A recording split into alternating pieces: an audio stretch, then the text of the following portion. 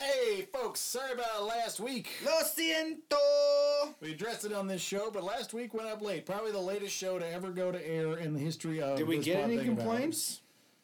Banks around 3 o'clock was like, hey, what's up?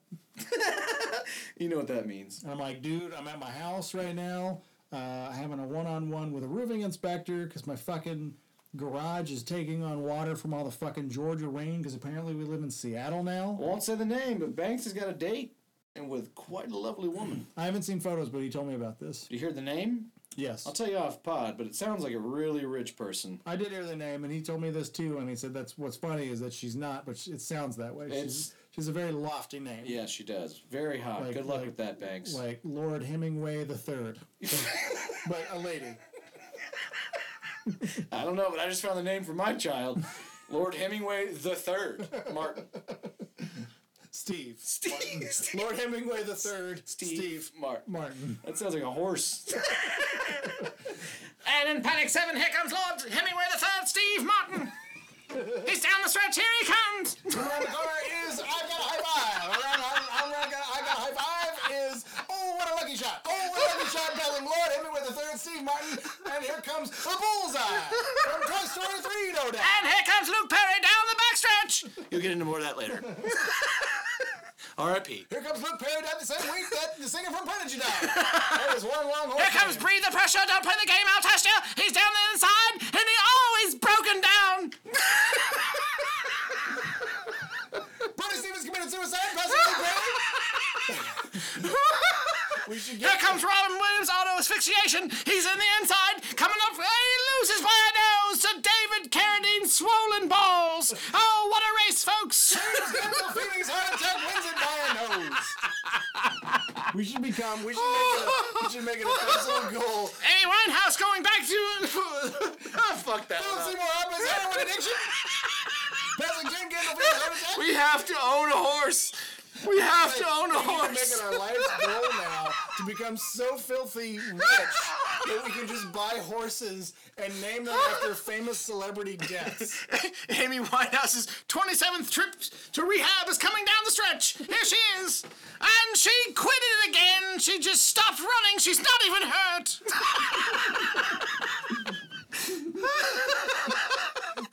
Oh, the most ridiculous horse name.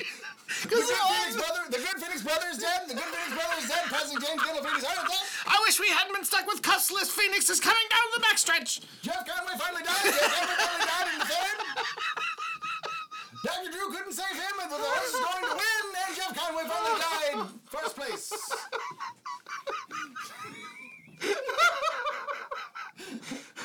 Fuck you, River Phoenix, for dying. Here he comes. Corey Haim, not Corey Feldman. Corey Haim, not Corey Feldman. That's it. That's the horse. Corey Haim, not Corey Feldman. Oh, God. And then we have to get the horse in the race, and we do our own broadcast with that voice. Here comes Corey Haim, not Corey Feldman. And he's just been violated by Michael Jackson's white penis. Oh, Lord, the show. We need to make it a project between now and next week to write down as many horse names modeled after famous celebrity deaths. Bill Paxton, unexpected death. Bill Paxton's heart surgery. Bill Paxton's heart surgery gone wrong. Here he is. He's in the... He's just... Here we are, the 184th running of the Kentucky Derby. We're not proud to say this, but two asshole owners of one of the horses... They bought all the bought all the horses. celebrity deaths. Chris Farley's untimely death, followed by John Belushi's untimely death. John Belushi's untimely death, followed by Bill Paxton's untimely death. It's just all the same. Oh, shit. What you people don't know And then one is of that them the just intro named- is the highlight of the show. One of them is just named Shirley Temple. And there's Shirley Temple. And people are wait. No, just Shirley Temple. Oh, God. Oh, boy. Here comes Elvis Presley shitting on the toilet. And I don't mean his Elvis Presley shitting on the toilet. That's the horse's name. Elvis Presley dying on the toilet. Oh my God, my sides hurt. And John Wayne full of poop. Here he is. Kurt Cobain, Courtney Love did it. Kurt Cobain, Courtney Love did it.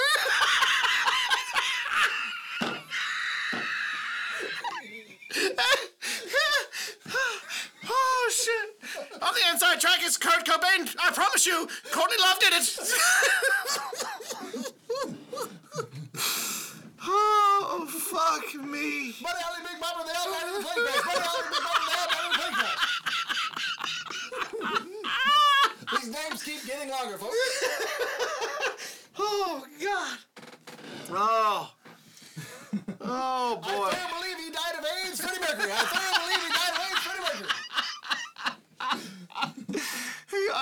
Kurt Cobain, Courtney Love did it. It's in the inside. Oh god! This is the most ridiculous intro. This is kind of improv that normally happens like 50 minutes into a show.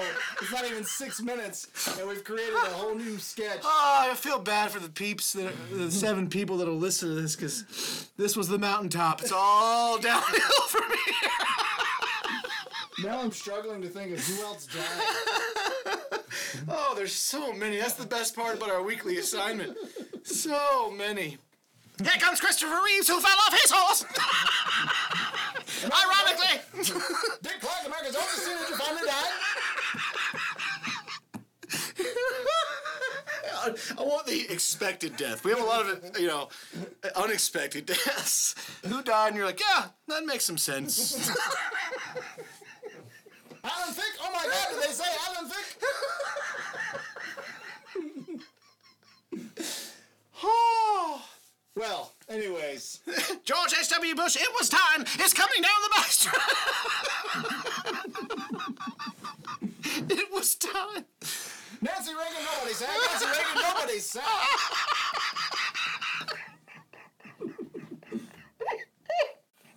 We gotta stop. All right, stop.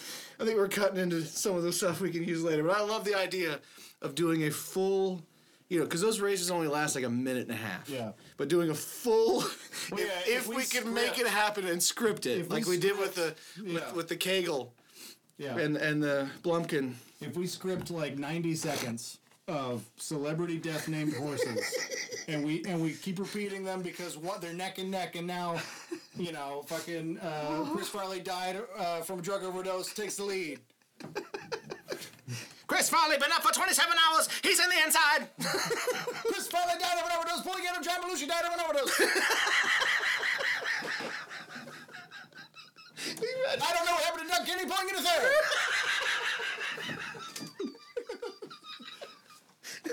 It's unknown what happened. Followed by Doug Kenny may have committed suicide. Followed by Doug Kenny definitely committed suicide.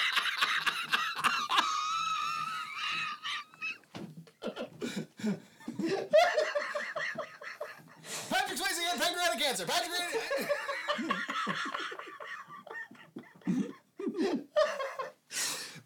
had pancreatic cancer, followed by Holy shit, JFK's head just exploded. He's pulling ahead. He's pulling way out, and he's been shot. was the famous comedian from Rodney Dangerfield's era that also had pancreatic? Bill something? Bill Hicks. Bill Hicks, yeah. Patrick Swayze had pancreatic cancer, followed by Bill Hicks had pancreatic cancer. Oh, fuck. What was the woman? Oh, fuck. What's the woman? Radner? No. She's blonde hair. She was an actress. She died of butthole cancer. Farrah Fawcett. Farrah Fawcett's butthole is eating her away. Farrah Fawcett's death overshadowed by Michael Jackson. And here comes Seabiscuit. Just leave it at that. Just one random horse name. Oh, and Anton Yelchin crushed by a Jeep. And Joseph Stalin has died of a heart attack. His hair. Oh, just endless. This was endless. What was the young actor? It was Anton Yelchin. He was crushed by his own Jeep a couple of years ago. He's the guy from the Star Trek movies. The Kennedys killed Marilyn is pulling ahead. Ted Kennedy's victim. We don't give her. Tupac was just killed by someone random, and it wasn't a conspiracy. Here he is. Oh God. I guess we just say holla. Yeah, so this has nothing to do with the episode. We stumbled into this nonsense, and the episode has nothing to do with To be fair, I literally could be in movies doing that voice as a hoist. as a horse race commentator. Sure. It's exactly what it sounds like. What was Ted Kennedy, the Chappaquiddick? The Chappaquiddick victim? We don't know her name. We don't know her name! Oh, God. Oh, I just thought it was a little too dark. I'll pull it back. Here comes the Cole Brown Sensen and Ron Goldman, and they're coming down. OJ definitely did it. Oh, there they are. OJ definitely killed those two. Oh, God. Evan Stone's penis falls in for the lead. I know who named these horses. I listen to their podcast. And here comes Rodney Reed's butthole. Follow the Chinese calligraphy to Riley Reed's butthole. Oh, my God. Definitely with Chocolate Task has pulled ahead. Yeah, I know. These guys got rich. I know exactly what happened. Kenny from Letterkenny got hit shit on my chest for the lead. Where's the S&P, bud? Oh, God. All right, so it's 11 minutes now. We have to stop.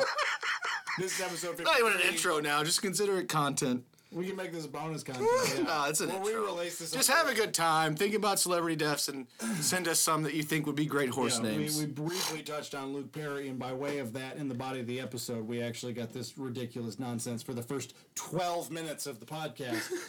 So enjoy episode 53. It's nothing like what you've just heard, and that's where we'll leave it. Now we're both going to go home and look up celebrity deaths. Like just, I 100% was just thinking, this is going to be a night where we should both be in bed, getting ready for a standard Wednesday, and at 12:30, you're going to send me one that's going to make me have to get out of my bed. Mama Cass's ham sandwich. Did Jimi Hendrix really shoot it into his temple? There it goes!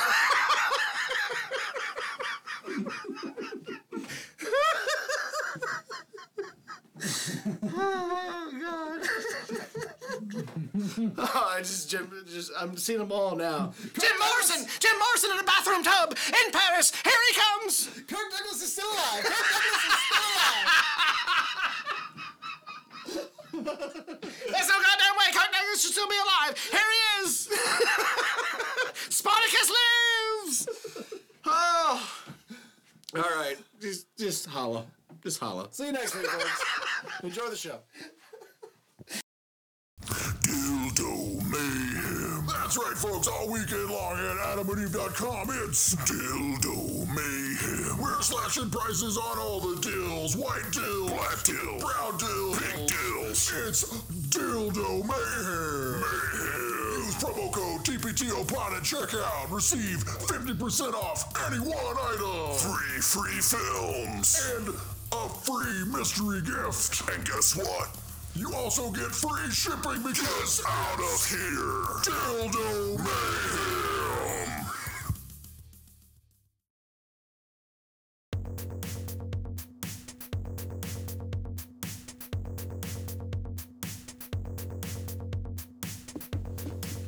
Episode 1, Season 2. This pod thing of ours brought to you by AdamandEve.com and Omaha Steaks. And we haven't done a shout out for Adam and Eve in a minute. Yeah, they barely even made the commercial for episode 52.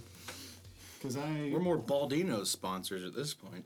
That's true. But Baldino's. just to say that was the best I've had of the Baldinos. The Sicilian's great. The hot Italian. The hot Italian is what we were getting last month. You knew that, right? That wasn't a Sicilian? Huh.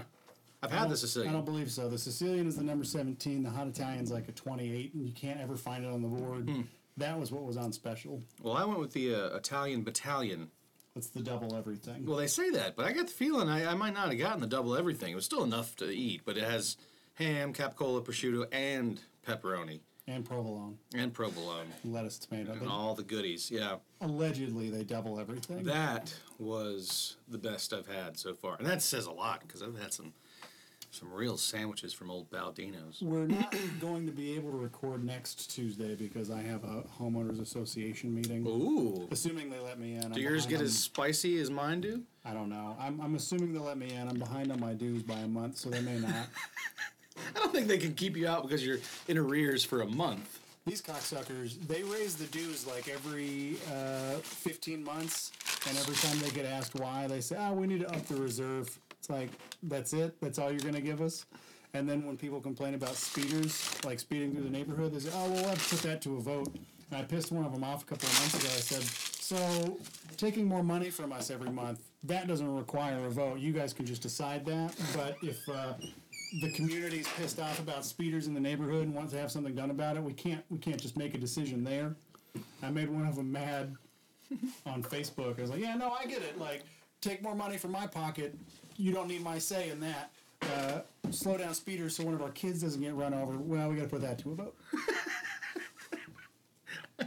That's not how it works. And I was like, yeah, no, I get it. You guys have unilateral power here. Yeah, you have unchecked power to take more money from us for the reserve, but you can't do anything about people speeding through the neighborhood. I will say that's like the one thing, like, because we've been dealing with HOA bullshit for so long now, that it's just like, you imagine the day and time. It makes you yearn, not for the simpler days, where you die at 30 from cholera, but like a time when you built your house, right? Yeah. You lived in a town or you lived in the country, and you weren't beholden to some group of other similar homeowners near you. Yeah. That shared some kind of like co-op mindset. Yeah. Their co-op was like real. Like, hey, I have this farm. If you'd like to come plant some things with me, we can share that, yada, yada, yada. Now it's like this shit we argue over. And I can appreciate the principle of an HOA, the whole like, hey, we all own this stuff now, and eventually we all want to sell it, and if your house looks like a Junkyard Dog's like haven, it's going to be very hard for me to sell mine. if yours looks like where Zeus and the wrestling happens from now famous, Yeah, if no holds barred. Yeah, if your home looks Battle of the Champions or whatever. Battle of the Tough Guys. Battle of the Tough If your Guys. home looks like it could have hosted an episode of Battle of the Tough Guys, it's going to make it hard for me to sell mine. So, I appreciate the principle of it where somebody said, let's just lay down a few ground rules. Like, keep your grass cut and keep appearances up. What you do on the inside, if it's a meth lab crawling with, pit bulls, that's fine. Mm-hmm. But on the outside, let's at least... Yeah, just cut the yard. Yeah. Yeah. Not my HOA. They're just like, we got our hand in everything. And the people that are on it, like, you can tell, like, half of them are probably retired old people, and this is the closest to politics they'll ever get. Well, it's the closest they'll get to politics that's action in their lives. Yeah. They have a perception. Like, they vote for someone, way up. I'm talking about the board. Like, the people who... We're on the same level. The 5 dickheads making the decisions. Our board, by the way, is a fucking Trump White House revolving door. People are just constantly dropping off. It's just like, Leah's on our board. She actually made a power move to get the president out. Very proud of her. This guy had been in the office. She like Claire Underwooded him, huh? Yeah, the guy had been there for 20 years. Total asshole. I mean, there's been, in my almost 8 years of living there, he's made her cry before, just being a complete fucking douche. Is he an old man? Yeah. And he looks like the Hunchback of Notre Dame. He's got this awful hump, and he walks like this. So this HOA board might have been all this man had. It's all he had. I actually told her when she pulled this power move to get this. I mean, a handful of people liked him. Yeah. But there was like no shade of gray. Either you were like okay with Bill, or you fucking hated Bill. Yeah. And because he had said some smart ass shit or talked down to you and treated the whole thing like this was his empire, which is exactly what he had been doing. Yeah. I'd seen the meetings, I'd heard the things he said. Nobody in the community was like, "Oh, Bill, love Bill." Nobody fell into that category. There was like a handful of people that like Bill's good, and then there's many more like I wouldn't piss on this dude if he was on fire. That's when you. And I don't care about his back. I don't care about his oldness and his discrepancy or his decrepit. I get it. I don't even think he is. But he has Donald Trump socks. He wears them. He's got a little hair on the top. He's like, that's his dude. And he tried to, I mean, he'd been running it like that. He was like the precedent, not the president, the precedent. We touched on this. Yes, for what came later. But she pulled a power move on him, and it was wonderful. And I told her, I was like, so proud.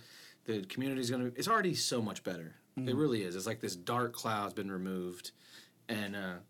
But I was telling him he'll be dead in a year because this was like the thing. That's what he had to live for. Right. Old people that retire and die immediately.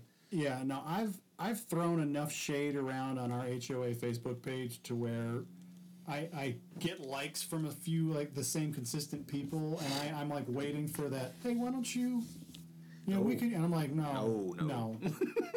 No. Because, like, I'm asking questions, like, publicly, the kind that frustrate the board, that most people would, like, ask in a private message. Like, whenever they come back with, oh, we're raising dues for the reserves, I say, well, when's the last time you did a reserve study? Right. And then there's a delay. Like, well, we conducted one 18 months ago. Like, okay, well, when's the last time the Treasury was audited by a third party? Right. Yeah, nothing.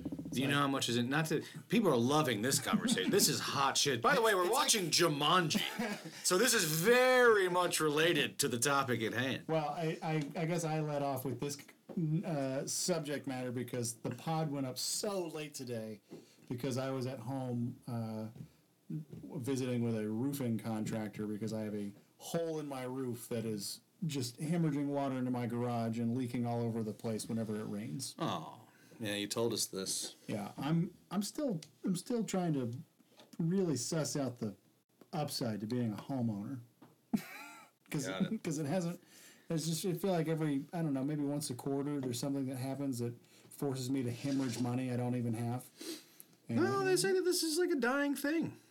I mean, I'm serious. They say that, and I'm not going to use the M word. I'm not going to say. Well, I'll say it for millennials. Yeah, but they're.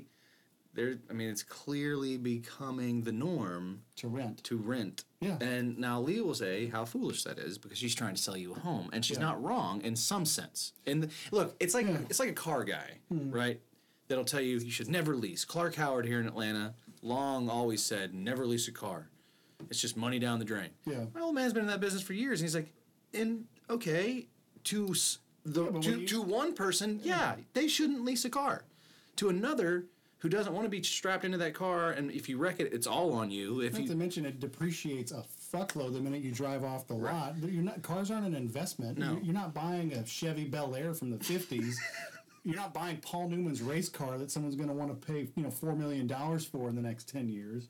You're buying a Lincoln. Yeah. And it's gonna drop in value the minute you leave the lot. Every wealthy person I've ever talked to about cars says, of course you lease. It's a non-investment. Yeah. It loses value the minute you buy it. Yeah, and it's like make 3 years of payments, enjoy the vehicle, not have any responsibility if you fucking wreck it. Yeah. And get out of the car. Yeah, I mean, I've heard the rent is throwing your money away speech. My dad's giving it to me. The people that helped me buy the home, everybody that's in the home buying business, and people of a certain generation and up, all say buy a home. It's like when I think about it, it's like my payments year to year are variable because the government could come in one day and say, we've decided your property's worth more than it was last year, so your property insurance or property taxes are going up. So if you divide that over 12 months, your payments are going up $100 next year. And I have no recourse there. I can try and fight them on the value, but then I'm actively trying to tell someone my property is not worth as much as they say it is. Look, it's not. Add to that, like, water heater's busted, my problem. HVAC caught on fire, my problem. Roof's got a hole in it, my problem. If you want to lower the value, random swastikas can start appearing all over the home. You could say you're being harassed for your Facebook views. You go to the government, you say, it'd be a shame if this property of mine were to suddenly have swastikas and S-bolts all over the side of it. They try and mob hustle them down to lower your property value. But it's just like, this what I'm dealing with now is a perfect example. It's like if I was a renter, I would not be dealing with this. And the thing I remember from renting is every year you get to negotiate your new lease agreement. Yeah. You don't get that with a mortgage. It's going up because shit's going up. Yeah. It's like, my income didn't go up. I'm like, well, that's not our problem. We're the government. Fuck you, pay me. Fuck you, pay me. And I think the reason that millennials aren't buying homes is because they can't fucking afford them. The place that I get my hair cut is kind of where I used to live, and I asked the girl that cuts my hair, I said, what's rent like in this part of the city now? Because when I lived here, the last time I paid rent, it was $750 a month for a 2-bedroom, old apartment, but a 2-bedroom apartment. And she said, oh yeah, 2-bedroom in this stretch of town, $1,200 to start, 18 tops. It's like, there's no argument either way now, because it's like, when I bought the home, it made sense. Now it's like I pay less in a mortgage than I would in rent if I wanted to move back to this area. So it's like, who I'll say this. who are these I watched people that. with the jobs that can afford $2,000 a month in rent? They're out there. You can't classify everyone into one group, but That's what I like to do, though. I know it's because it's fun and you know I like to make broad generalizations. broad generalizations. I watched that. I guess we'll give him something here. We're in the part of Jumanji where he's about to start playing the game, and that's that. So I watched that Free Solo last night about Alex Honnold climbing El Cap. Are you familiar? No. It won the Academy Award for Best Documentary. Alex Honnold is this guy that does what they call free soloing. He climbs the world's hardest climbs without a rope. It's the most dangerous thing in the world. I mean, clearly. But no one had ever done El Cap, but he did it. Spoiler alert, I knew he was going to live because I saw him at the Oscars when they won the award. But Are they gonna make a movie? I know they made a documentary. Will they make like a Everest or Vertical Limit type movie about I don't this? think so. The documentary kind of does enough, and he's not much of like a compelling character. He's kind of a gruff, psychologically blocked would be a good word. But no, he's this young guy. I think he's maybe our age, slightly, maybe your age, maybe slightly plus 1 or 2 years older or younger. I don't know. But you know, he struggles with girlfriends because this guy free solos rocks. I mean, you're one. So like a little Aspergery. He does have, and that's what they said in the show. His dad, they were like, if we knew what we knew now, it would be a fair assessment that his dad was a mild case of Asperger's. He was only happy when we were traveling. So like when we were complacent and at home, he was just not there. He would go through these weird phases. But that's not where I'm getting at.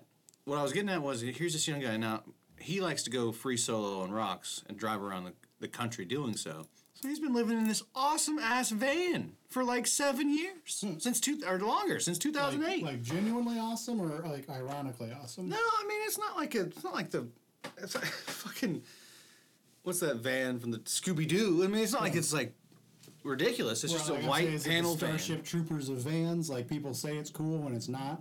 See, now you're getting personal.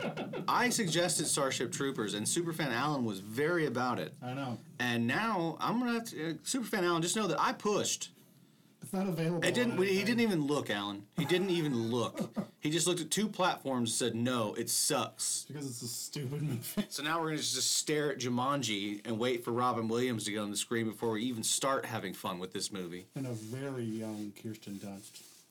Yeah, but exactly. So we can't do the Kirsten Dunst lusty stuff because she's like 12 in this. Not that that's ever stopped us before. Yeah, I would like to reference you to Thora Birch. Fuck, damn it. With that, you kind of egged that on. I wasn't talking about that Thora. I think we do need to go back. I wasn't referencing the 12. I even said American Beauty Thora. Older. Stop it. I'm not digging any holes here. I wasn't lusting after a fucking... How old? Why did I go back to Parkinson's? How old was... We looked it up. She was like 14 in that movie or something. No, she was 12. Okay, 12. I think she was 12 playing 14. Sorry. Anyways, there is a very young Kirsten Dunst who, personally, I don't find to be that attractive. But back to what I was saying, she doesn't have big tits, does she? Mm-hmm. All right, well, let's come back to that in 1 second. This fan was just the, what do you call it when something's just like, I'm missing words today. It's been a very long day. Like, it's just functional. There's nothing about it that's like over the top. It's just straightforward. Streamlined? Streamlined is a good word. I mean, the only thing the man doesn't have in there is a shower. He's got a stove. Toilet? No, but he goes to places. He's traveling to these places you can find a toilet. He could have done the Dave Stone toilet. Dave Stone used a milk crate with a hole cut out. Because Dave Stone lived out of a van for the majority of the time he was in L.A. before he had the girlfriend he has now. I've fallen off of the Boogie Monster. I haven't listened in a while, but he had I think he had like a milk crate and or like one of those 5-gallon buckets and like a padded seat that he had rigged. He had like a whole living out of a van Down lifestyle. by the river, yeah. And he could do it well. And but I'm just saying, I asked myself, and it gets back to what we were saying, that as the younger generations are looking at home ownership differently. And I'm in a one-off situation myself. We own our home, so the only thing we pay for is kind of, when I tell people what we pay in HOA, I have to remind them I'm technically in the city, even though it's right on the edge. It's a very affluent community. When I tell people I live in Vinings, they're like they this perception. And I'm like, yeah, slow your roll. There are some $1 million houses less. I mean, Tyler Perry lived 4 minutes from me when he owned this giant mansion until God gave it to a preacher. Tyler Perry, please subscribe. We could really use some of that handout money you like to give random people. Seriously. But we own our home. But when we tell people what I pay in HOA, they're like, what? And I'm like, yeah, but think about it. That's all we pay. Yeah. And utilities. Yeah, but even that, I mean, it's gone up a little bit because we got house guests now. But that's it's AC bills got to be high in the summertime. well, we went with that European system that I think I've talked about on here. Have I? Mm-hmm. Yeah. So I mean, it's not as bad as having a big unit that's wasting a bunch of air. We can have one on upstairs if that's where we are. If we're downstairs, we have that one on. So I mean, you don't use an exorbitant amount of. You're not cooling every room in the house. Right. We cool where we are. So even though it's a more expensive system, I would recommend it. I did get kind of fucked on that deal because Leah's like, "Can you be home at 4? Because I'm meeting the HVAC guy," and I was like, "Sure, nice guy, clean cut, young dude. I put him at like 25, but very good salesman, very good at his job." But he's like, "Look, I mean, we could replace the outdoor units. It'd be $10,000, but this place is pretty old, and you're losing a lot of air through these pipes. For every dollar you're spending, you're losing 40 cents." And I was like, How many "Okay." units did you have? 2? Yeah. Oh. And It's still high. it is very high. I replaced an entire system for $3,500. Yeah, I mean, you can, but he was talking about putting in, like, he was like, these will last you 20-some-odd years. We will provide all the warranties. So he upsold you on stuff that you knew you weren't going to buy, and then he backdoored you with a European Then he system. took the hard right. Yeah, and he's like, but we can also install this type of unit. This is the new age. This was kind of what the European model is. And I had seen it before. He's like, Yeah. this way, you're not wasting. If you're in one room, if you're, like I said, if you're upstairs, you cool the upstairs. If you're downstairs, you cool downstairs. You're not running units constantly. It's like a better window unit without a window. His thing, I knew I was fucked with Leah when he said green. It's a greener system. It uses less power. You're not wasting money. Yeah. He's like, I was like, how much is it? He's like, 15,000. He's like, but it's gonna last much longer, and you'll save much more money over the long haul. And I looked over at Leah, and I was like, I know we're done, because she's the worst. By the way, worst person to go for a car purchase. Yeah. To buy something large for the home. I could put you in this perfectly sensible model, and we actually have lots of rebates and dealer incentives on it. Or I could put you in this new kind of Hummer. It's green technology, runs on water, and it's $1 million. We want that one. But you'll save $500,000 over the course of 25 years. And that's how long it's going to take you to pay this off. Yeah. We'll do the Hummer thing. Now, my only objection to that system, because that's actually your system is identical to the one at the house we stay in when we go to Kristen's family's hometown in Plattsburgh, New York. But you have terrible memories of that place, well, right? the thing is they have warm days for like 6 weeks out of the year, and then it's just Canada cold because it's on the border of Canada. Right. So, they have a few of those scattered throughout the house, and so the people who are local there, they really enjoy that 6 weeks of warm weather. So it doesn't bother them that their home was warm. Me, I'm like, all right, well, this is a bit of an issue. The bedroom we're staying in is somewhat cool. The rest of the house feels like a corner of hell. And my whole thing is I want to cool the whole property. I want to know that when I leave the living room for the night and go to the bedroom to sleep, that it's already cool for me. Right. I don't want what time is it? All right, well, if I go turn the thing on now, it should be somewhat cool in there in the next half hour, and then I can go upstairs and not be miserable. I don't want to take you off track here, but because we're on that level, it's a little warm in here. We can turn the thing on. We have to wait for the patriarch to leave so he doesn't get mad. I don't know. Maybe not.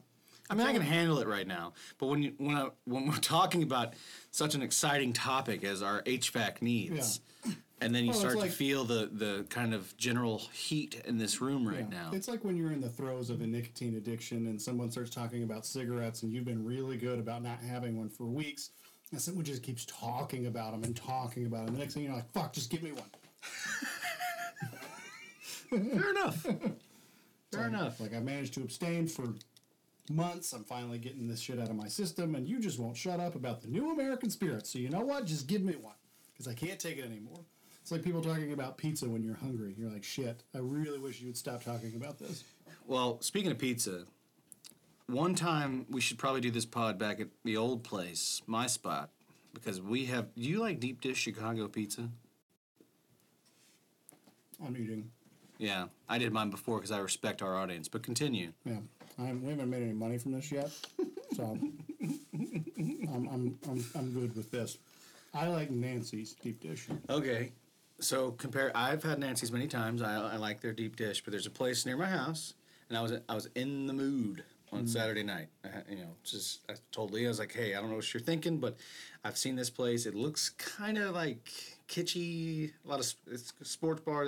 They advertise 200 TVs, but they're called the Chicago Sports Bar and Grill. Listen, I'm in a mood. I'm kind of wanting to try Chicago deep dish, and I kind of want to get into a little bit of butt play. Yeah, but I was like, I'll just get their Supreme. Wasn't very supreme, by the way. Just Italian sausage, pepperoni, onions, and green peppers. Not very supreme. But nonetheless, I got it. Brought it home. It was spectacular. Even Leah was like, this is incredible. And for her to like say a pizza is incredible is a big thing. Like, Yeah. Because for her, pizza is just kind of pizza. I mean, Right. we like the Maui Wowie from Mellow Mushroom, but it's not like she gets crazy about pizza. And she was just raving. That's how, and I was like, I have to concur. Everything about it was great. The buttery crust, you know. I'm not a huge onion and pepper fan on the pizza, but I would always try it. It wasn't like a situation where they overloaded it with the vegetable element. I mean, the real star of that pizza show was the Italian sausage. It was wonderful. I have a problem texturally a lot of times with Italian sausage, where it gets kind of grimy and chewy. This was just fantastic. I'm kind of right there with you. That's why I like Mona Lisa, placed by my house. Yeah, you mentioned that. They thin slice their sausage almost like pepperoni. So if you get a sausage and pepperoni, you're not getting thick sausages. You're not getting sausage balls like a Domino's. You're getting very thinly sliced, like authentic sausage. I won't say this is not that. This was your kind of like crumbled Italian sausage, but nonetheless, it was Hamburger. not hamburger. It was Meatball. meatballish is a better way to put it. But it was really, really, really fantastic. But we don't have to talk about food or. When I go to Mello, I get a standard pepperoni, and I ask them to add a pesto drizzle. Yeah, I love the pesto they have there. we do the same thing at Mellow every time. It's always the Maui Wowie. It never changes. I don't know if you're familiar with what that is, but it's just It's a Hawaiian. glorified Hawaiian. But this one has No cherries. no cherries, but it's a pesto base, which I love, instead of the marinara. And it's a pesto base, regular old cheese with jerk chicken, pineapple, ham, bacon, and jalapeno peppers. I would try that. That sounds good.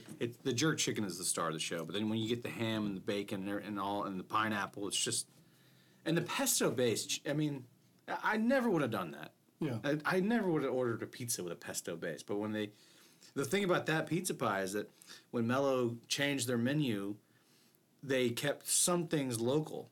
So they knew this pizza was really popular at that particular location. So it's only available at the one right next to my house. Oh, that's stupid.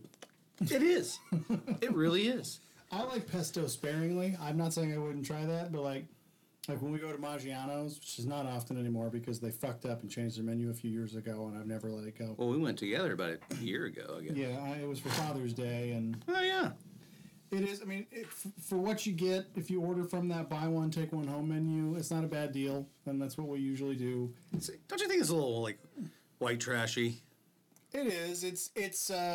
What movie did you say it's a movie for intellectuals? It's a movie for people to watch who think they're intellectual but they're not. Oh, The Bird Box. Yeah. And that and Boondock Saints. Maggiano's is the Bird Box of restaurants. It's where people go who think, like, oh, there's white tablecloths. This is high end. Like, no, this is frozen Italian food that they're heating in a microwave and Right. back. But I understand why you think that. Yeah, I mean, look, if you want the basic chicken parm that you pay a little bit more for than you would at Olive Garden, then that's your spot. Yeah. But I mean, well, what I like is you can get the lasagna or the spaghetti or the baked ziti. There's like 6 things, and it's $11.95, and you get another one. And it doesn't have to be the same thing. It just from the same menu to take home. So you can get lasagna now and a whole baked ziti for tomorrow for free. for free. Which tells you right away, like, they're not making this in the back. They're reheating this from frozen containers. What I loved about, just because we talked about this a little bit last week, when Leah was pregnant, I come home one day and I was like, what do you want? You know, pregnant women are all over the place, all over the map with food. And she's like, I really just want shitty fettuccine Alfredo. I was like, so you want me to go to Kroger and get like a frozen fettuccine Alfredo? She's no, I want to go to Olive Garden. And ever since then, it's just become like this, we love Olive Garden. Yeah. I go. She does Olive tell a funny Garden. story. Sorry to interrupt, Yeah. but that's just the norm now. Yeah. But she tells a funny story about she went on a first date with a guy, and he took her to Olive Garden, and she was like, "It's not very impressive when you go on a first date to a place that has wheels on the chair. It's not a good look." I go Olive Garden, then I go Macaroni Grill, and then I go Maggiano's in terms of a ranking system. Did you ever do that Scalini's place on 41? I've been to Provino's, which is the same thing. It is the same it's thing. like Rallies and Checkers. But they do that thing at Scalini's where if you're pregnant and you Yeah, go and it buy the doesn't eggplant, that's fucking stupid, but they do it. If you go and you don't have your baby within 48 hours of eating their famous eggplant parm, you get like free food for some period of time. I wasn't aware of that. If I had known that, we would have cashed in because we went there when Kristen was pregnant with Adelaide and nothing happened. Yeah, I mean, it's fucking garbage. You can't just... Plus, you couldn't pay me to eat eggplant parmesan. I wish you would try this one that we bought at Costco. Does I it know have that eggplant in it? if I put it over pasta with a dash of extra red sauce, you'd have no idea you were eating eggplant parm. I promise you, it's that good. It doesn't matter. The taste and texture of eggplant is revolting. Okay, I'm just telling you right now that Does while this I eggplant taste concur like with you. chicken? Okay, asshole. It's like I'm trying just to sell telling- me on pickles. I'm not even trying to sell you. I'm never just saying, gonna like it. just try it. Just fucking try it. If I put it on a plate with some noodles and covered it in red sauce, Yeah, I'm not a and you child. swirled I'll it up, take a bite, and well, when you it's- clearly are a child. when it's revolting because it's eggplant, I might not even swallow it. I'll chew it, and if it's nasty, which eggplant is, I'll just like a child and let it roll out of my mouth. Why is eggplant nasty? The flavor and texture of every kind of eggplant I've ever had is revolting. Revolting. It triggers my gag reflex like fucking ricotta cheese. I just can't get it down. Okay. I've tried it in Italian dishes. I've tried it in, I've tried tabbouleh or whatever that shit Tabbouleh? is. It's fucking gross, and I don't understand the appeal. You're crazy. Tabbouleh is wonderful. I like that you can use the eggplant for a dick in text messages. That is the dick thing. I'm fine with that. It doesn't even compare to mine. See, we have this work thing called Slack. We've discussed this before, but for a long time, me and this guy were using the eggplant emoji because we just thought it was ironic. And it was stupid because none of us, we were not realizing that that was the international sign of dick. So, like, people would put something serious, and we would add a reaction with the eggplant. So, like, 3 months later, they're like, who keeps eggplanting things? You know? And we were like, oh, shit. Because then Leah said it to me. He was like, that means dick. And I was like, oh, no. Yeah, you go eggplant, peach, water spurt. This reminds me, we had a great... so you know where I work. I don't need to say it. Yeah. But they posted this thing... The company posted this thing about how Georgia doesn't have... They're one of 5 states that doesn't have a hate crime law. Shocking. Let me guess the other 4. Mississippi, Alabama, Mississippi, Louisiana, Louisiana, probably Florida. or Texas. The red part of Texas. I'm sure the city of Austin has one. The People's Republic definitely has one, but I don't know. Anyways, it's an innocuous post, right? But West Virginia. Our social media director comes in to West my office. He's Virginia like, "Look at doesn't these have one." reactions. These people that have commented, like, stay out of politics and just make pops." And that was the Shut up and make popsicles. yeah, that was basically what it was. And there was like one guy had this diatribe about, well, if you read the bill, you'll actually see yada yada yada that it's fucking wrong and blah blah blah and it's dangerous. One guy responds with, but what is this? What is a hate law but just judgment? So I was like, I'll help you out here because a lot of the people at work, honestly, they don't know me. They don't really follow me. Yeah. I stay out of their business. I come to work. I do my business, but they're not like follow. They're not the kind of people that are watching my Georgia Bulldog videos where I'm fucking half drunk on a Saturday. It might be to your benefit. It is. I don't give a shit if they do or they don't, though. But I was like, he was like, can you respond to this? I was like, I'm your guy. If you're looking for a troll. You want me to start some shit on Facebook? I can start some shit on Facebook. But I just railed. I was like, one guy was like, what did he say? He's like, stop making political posts. And I was like, stop making insensible comments.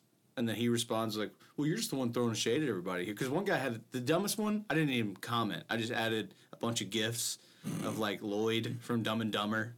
And I put Simple Jack on another guy from Tropic Thunder. I mean, I was just going in. Yeah.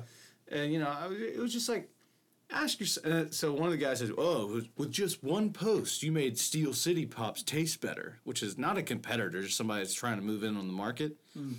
And I was like, oh, so you like Steel City Pops and hate crimes. Cool. Then that's the way you go after Steel City Pops. Apparently, people who like Steel City Pops also like hate crimes.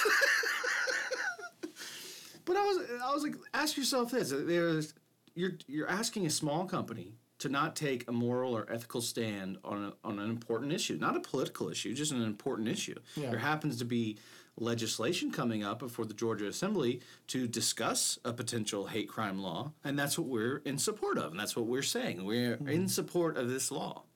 Now, you're saying... It's so ridiculous that your company's in favor of someone saying, if someone were to, I don't know, murder a black person because they're black, we have a moral objection to that. Right. And I was saying, okay. I was like, look, simpleton. This is what I said to one of the guys. When one of these people was like, do you stay out of it? It's not political. I don't want to murder black people because of other reasons. I just simply said, major corporations, giant corporations take a stand on Amazon. these moral and ethical issues every day. Yeah. They make commercials that they air at the Super Bowl. Credit card companies, people that steal from us constantly, even pharmaceutical companies sometimes take a moral and ethical stand. So what's the difference? It's like, you clearly have a problem with this law from a personal perspective. Yeah. Right? So, but what if it had been different? What if we had said, we here at King of Pops want to stop, we want to enact, we support enacting a new bill to prevent sex trafficking in Atlanta. We're the worst city in the United States for sex trafficking. We're against that. Would your response be, don't be so political? No, right? You would say, hey, good on you, King of Pops, for trying to help fucking sex trafficking. But no, because it's a bill that you see, because you're a racist. You're not trying to help sex trafficking. That wouldn't be. That's not what I meant. Not what I meant. I'm not trying to encourage. King of Pops is trying to help sex trafficking.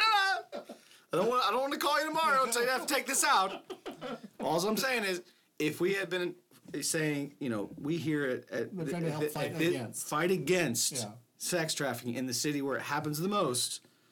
Would the response still be? Do you need something to lure a child to your minivan? Are you trying to up your stable for very little cost? For $3? Hey kids, do you like chocolate sea salt pops? Come on over to my minivan and have a few. This is coming out. This has got to come out. You just referenced the bestseller. You're giving people ideas. This is horrible. Alan's going to pull over. He is going to... I'm fired. He's my direct boss now. It was just it was a misuse of words on your part. I didn't mean in defense of sex trafficking. Clearly. I want to backtrack and say I did not talk about Thor Birch at 12. I mentioned American Beauty. Thor Birch at 12. Hey, try this peaches and cream. Also, hop in the van. Oh, that wood paneling is actually wood paneling. Do you like Biscoff cookies? You can't even buy these anymore.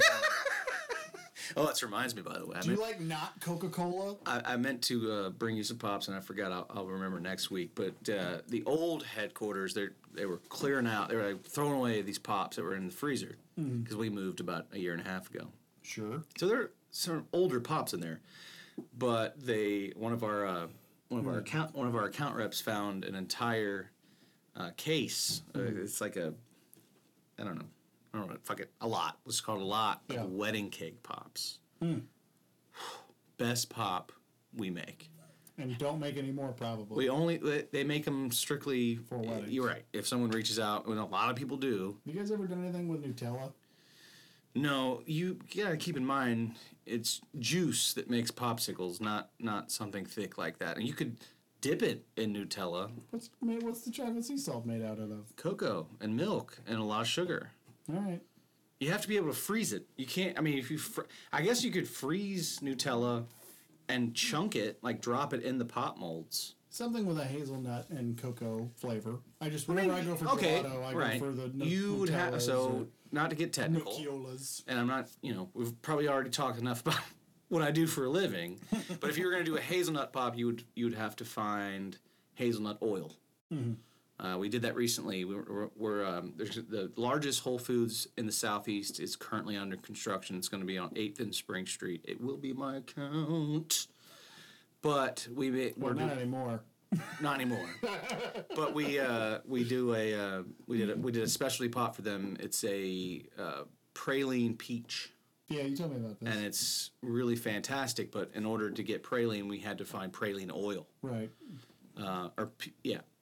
Or pecan oil, not praline oil, pecan oil, and we found a locally sourced one. And that's how you do that. You can't just like pump a bunch of fucking pecans into the pop. No. You have to get the essence, the oil that will freeze. But I mean, you do have the ones with solid objects in the middle, like the cookies and cream. So you could put something in the pop if you wanted to. Sure. Like that. But you couldn't. I'm just saying, like, you'd have to like freeze Nutella, and I don't think that would be very pleasant to bite into a piece of frozen Nutella. That's just my opinion. How would you do a s'mores pop?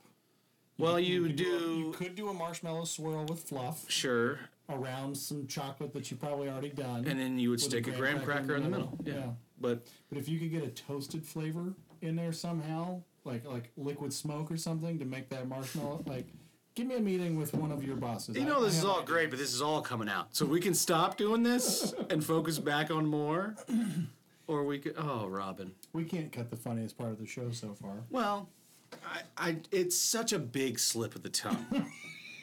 It was the wrong order of words in the right sentence. That's all it was. Yeah, and then I made a joke about it. And then you throw in the Thora Birch thing on top of that.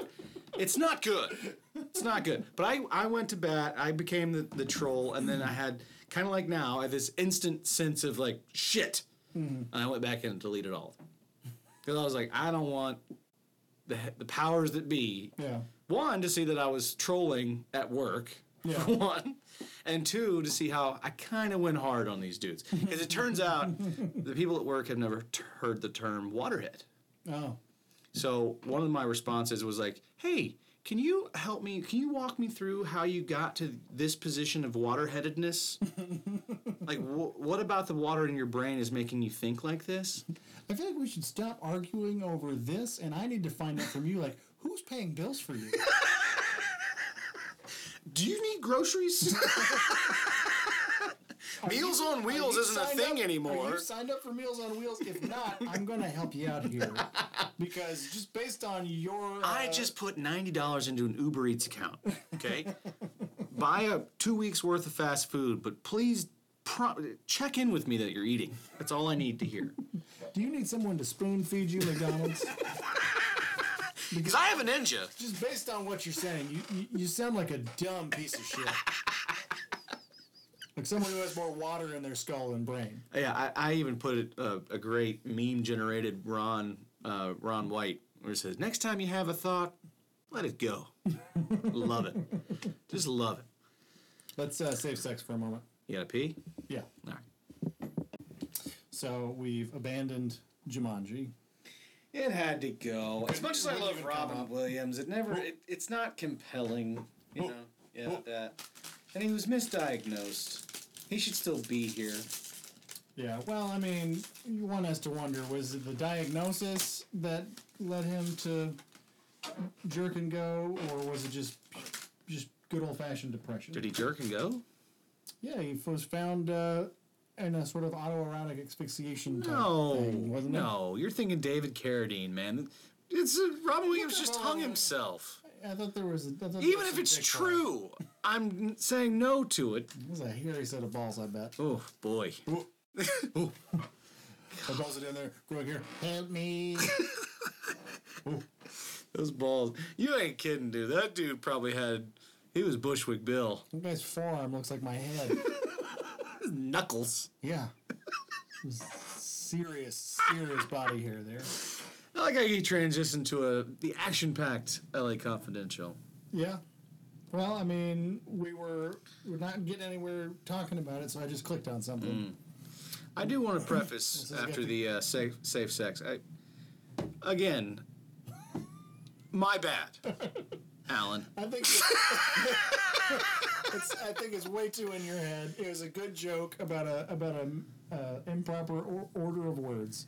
That's fine. Everyone listening would have known exactly what you meant had I not made a joke about. Yeah, it's your fine. choice of words. It's fine. I just shit. And I think it's very. It funny. just compounded off the Thora Birch thing, and I was mentioning her huge hooters from American Beauty, also starring Kevin Spacey. Well, I wasn't confusing that with Hocus Pocus because there aren't any huge hooters to be seen. Well, we don't know. That blonde hair girl that we were very hot on in Hocus Pocus might have had a nice set. What was her name? Vanessa Shaw. Vanessa Shaw. She's good. She is good. She's very good.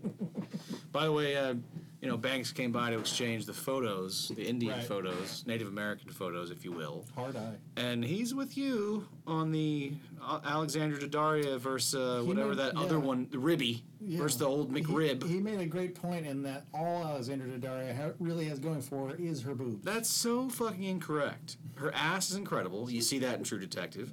She's got that great skin and those beautiful eyes. And what I like about her is she's not exotic. She actually looks like someone you might meet at a fucking, not a bar per se, but maybe a Crystal. I want a girl I can meet at a Crystal with huge floppy tits. Whoa, buddy. Those are not floppy.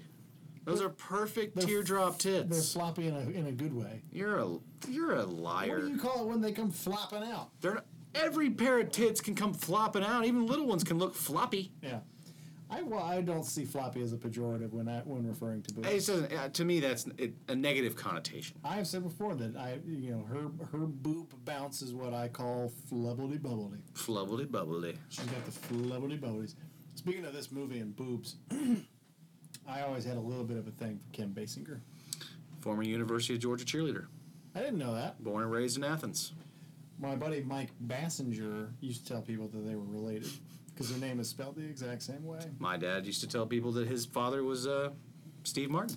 And didn't he also tell people that he danced with some famous woman at prom, Pamela Lee? I don't know about that. I feel like he did that too. He did see Stevie Nicks naked once. This is George Hurst's man, by the way, from Deadwood. The guy that Dan gouges the eye out of in the middle of the street. He's an actor whose name nobody probably knows, but he's in almost every action movie you've ever seen because I think he's like one of those stuntmen turn actors. This excuse me. This movie. It's just honestly it's about as close to movie perfection as one can get. But the problem is when you come out in 1997, you stood no chance. Titanic's a good film. Can it touch this film as far as being as good as it is? No, but it had Leo and Titanic. Yeah. And speaking of floppy tits, those are some floppy tits. Well, what's her name? Well, in real life, Kate Winslet, but Not attractive. you don't like Kate Winslet? Not even a little bit. Really? No, Okay. not on board. Hard pass. Hard pass. Oh, I had a really off subject, no. off subject hypothetical for you. I asked Alan for some good MFKs or anything. I guess he's just too busy these days. But You're too busy murdering people. yeah, well, he listens to the pod now, so we've saved countless people. But I asked Sean a really interesting hypothetical while we were riding around the other day. Yeah, exactly. I said, if these are your two options, you are going to be gang raped endlessly for 24 hours by 24 dudes of all different shapes, colors, and sizes, or you get gently, lovingly raped every day for a year. By the same guy? Yeah. So you're in a... But he's not in it for like the violence. He just likes he's gay, but you're unwillingly having to associate with it. You're in a forced relationship. A forced relationship for a year. Obviously, prison is kind of the backdrop for this scenario, but I said 25 or 24 dudes in a 24-hour period endlessly raping you, or 1 year of kind of a loving pseudo rape every day. One where maybe you get to be on top every once in a while. Maybe. Less rules, for sure. And the other one, it's just the most violent. I guess the question, are you in prison in the second I scenario? guess we'll have to say that in both scenarios, you're in prison. Because in one scenario, it sounds like you have some freedom. Like, you're not getting, like, raped around the clock by the same guy for a year. I just said only once a day. It's like a sex session. Like, you're like, just having, you're just having homosexual sex. Yeah, like at without 8 any, o'clock. without any of the violence. Yeah, at just, 8 o'clock, it's Pound Town. And sometimes it's not even Pound Town. It's lovingly gliding into the butthole. I don't know. I'm just saying, you're doing too much. Is there oral involved? I probably, but again, do I get off at any point? If over the course of a year you start getting into it, maybe, but I don't think in the first scenario you're going to be getting off. Well, I don't want to answer this question, but I do want to know what Sean said. He went with, he wants to get it all out of the way in the one day. I don't think the kind of thing a dumb Burger King lover would say. I don't think he really got the implications or understood what I was really saying to him It here. sounds like the choice he made. He's going to end up with a disease. Well, this is one guy. But yeah, he was like, I'll get it all out of the way in one. I was like, I don't think you're really thinking this through. We're talking about 24 hours, 24 dudes, endlessly, just running a train on your mouth and butt. Yeah. You're talking about weeks, if not months, of hospitalization versus a lifestyle that you're not fully on board with for a while. Because I'm willing to bet within the first few months, if you go with option B, you could talk that dude into paying your bills.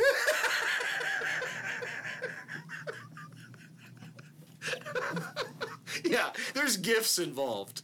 Yeah, Hey, like listen. you're celebrating birthdays at the restaurant you want to go to. Yeah, you're basically a kept woman. You get to stay home, watch ESPN. Unfortunately, when he gets home at 7:30 after you've cooked his dinner, you got to do a little bit of butt play. But after 6 months, here's my point. You're gonna be used you to might it. start enjoying it. You might end up marrying this guy. But the other version, You're never going to enjoy that. one, you're not coming out of that psychologically. Imagine 24 hours of that. Anyways, we asked each other some weird hypotheticals, but that one just popped into my head. I was like, man, 24 hours of straight rapage, prison. No, it's not good. It's not good. I'm not on board. Because even in that scenario, if one of the 24 is like, let's throw this guy a bone, and someone give him a reach around, let him really get something out of this, that's only going to happen like a couple of times. And you're not going to enjoy Yeah, it. it's not going to be a fun one either. Option B, I'm picturing you're in a nice home, AC's on, you got air, lube. there's probably a housekeeper who cleans it on a regular basis. Yeah, it's. Did you see my text, by the way? Clearly we don't need to spend too much time on that whack ass hypothetical. But I told you, Superfan Ryan, producer Burke over there, and there he is wearing some particularly nice pink underwear tonight. He's going prepping for that colorful. 24-hour rush. Well- He chose the 24 hours for a whole different A reason. whole different reason. It's Fat Tuesday. He's Cajun. He's going with the Mardi Gras underwear look tonight. But anyways, he said that he didn't really realize why we apologized for 51. He enjoyed it a great deal. And I think it had to do with the story I told, Oh, where he was like, hey, sorry about that, but I'm laughing pretty hard at this. again, I said that if Burke was on board, Sean gets no more vetoes. He doesn't even fucking listen. wasn't the story I'm talking about. What story are you talking The about? wedding story. Where we didn't say any names, it was clear who we were talking about. I brought the biggest hoochie mama wearing the biggest hoochie mama dress. Yeah. Well, there's a lot of carryover there, and he knew that story, but he was still dying laughing at it, and kind of felt compelled to moderately apologize. And I was like, dude, that had nothing to do with you. At first glance, when I saw your text about that, I thought it was your brother texting about us getting to eat last at his wedding for some reason, and I was like, I'm missing. And then I saw that it was from Ryan at the time. Well, good job doing. You must have been very busy there because you didn't respond. I was seriously going to buy you a tuna sandwich if you didn't respond. It was going to be I was excellent. dealing with a fucking leaky roof today. So we've heard. Fucking, there's a good popsicle. Is it? You could lure me into a van. Well, you with got a this. good one too, because that's the one with the cookies coming out the bottom. Yeah. Yeah, no, you could totally lure me into a van with this. Oh man! Hey, Imagine tell me- getting plastic surgery in the 1940s. I sat next to this guy when I was David Strather? Yeah. He was at Robert De Niro has an Italian restaurant in L.A. Couldn't tell you what it's called, but we went to eat there when Banks was in that movie, Yeah. and he and his family were at the table next to us. And my mom was like, "That's the guy from the Meryl Streep River movie." It's like, he's in other stuff too, but I know what you're talking about. I think that movie's called The River Wild. He was her Kevin husband. Bacon? Yeah. Kevin Bacon, John C. Reilly. John C. Reilly, wasn't he a bad dude in that one? Yeah. I know Kevin Bacon was. Yeah, Kevin Bacon and John C. Reilly were criminals. They're like escaped convicts or something. Thanks for your voodoo, by the way. That pretty good. That Bohemian Rhapsody? that was wonderful. I was thinking Ralph Breaks the Internet. Oh, did you watch Bohemian? Yeah, That was good. it was very good. I enjoyed it a great deal. I thought it was one of the best movies I've seen in a minute. You're sneezing. Starts a little slow, but it picks up in the last hour and 15. It's a good movie. It made me interested in a music. What's the word? Historical music figure. Sure, I don't think that's what you're trying to say. It made me interested in a person that I was never really interested in before. Well, I told Leah I had seen that for many years. I have loved the performance at Live Aid. I've watched it countless times on YouTube. See, I had never seen it. And I didn't even know the song Radio Gaga. Never. That's heard where Lady Gaga got her name. Well, I know that now, but I had never even heard it. That's wonderful. When we watched the movie, obviously I knew the opening song, and then when they transitioned to this synthesizer pop 80s song, I was like, what the fuck is this song? Yeah. And then they transitioned into another one I didn't know. And then they did Weird Well, of course, Champion. because it was a movie they couldn't really do. The entire performance that night was like 25 minutes. Yeah, but the movie is 20. Yeah, but They they do take out several songs, and what I really thought would have been more poignant than ending with "We Will Rock You," or "We Are the Champions," I should say. Yeah. Was they came off stage, or they went on stage at like 6:42 or 6:45, somewhere in there, and they did their bit, and then they come off stage. But what you don't see in that movie, and a lot of people don't know, is they did a acoustic one song at 9:45 that night. Freddie came out in this white outfit with the perm-haired Roger Stone. I think that's the fucking guy that likes Trump. Roger something. I don't remember. No, Brian May. Brian May. No, Brian May was the drummer. No, Brian May was the guitar Are player. you sure? 100%. Okay, he comes out with Brian May, and they do this great He still song. has the same hairdo. It's I know. white, but it's And Brian like May. he said in the movie, that was always going to be him. Yeah. But he does this acoustic set with Brian May, and it's this beautiful song, and the whole place it was nighttime, it's blacked out, and he sings this, like, what you think of. See, what I didn't know about that performance was that he already did know that the time was up. He lived another 5 years, but he knew, this. Everything I've read about this, Live Aid was 85, He died in 91. but that he was diagnosed in 87. Everything Well, that maybe. But he also clearly was knowing something. Yeah, everything that I read, because I read an article about the things that movie got factually correct and factually wrong, and there was an even explanation for all the things they did wrong because they did it on purpose for the expediency of filmmaking. Sure. Because the band members, they didn't know until months before he died in the 90s. But the film would have you believe that he knew before Live Aid. He told them, so maybe that's and wrong. that makes the Live Aid scene that much more impactful as a Right. film because it's like their last big performance together. Sure. Even though it wasn't, they still played and toured. What if you're together that for gay years. dude that just said, come back when you're happy, and he comes back, but then you're like, yeah, but you have AIDS. Well, that was his. I'm glad you're happy, but that- you have AIDS his now. name's Tim Hutton, and that was his partner till death. yeah. And that guy actually died in 2010 of cancer. So he must Tough not have. go. He must not. Mercury must not have given the AIDS to Timothy. Hutton. You know what he did? Not Timothy Hutton. That's an actor. I don't know. Something Hutton. Something Hutton. Ed But Hutton. He just didn't. He just pulled the Jenny and didn't give the AIDS to Forrest. Don't you wonder? They had sex. Protected, They had a kid. Maybe protected sex. Maybe a double bag. No, they didn't have protected sex. Fucking Jaylee, or what's that kid's name? Osment? Haley. Joel Osment came out of that fucking relationship. My name's Forrest. Forrest Gump.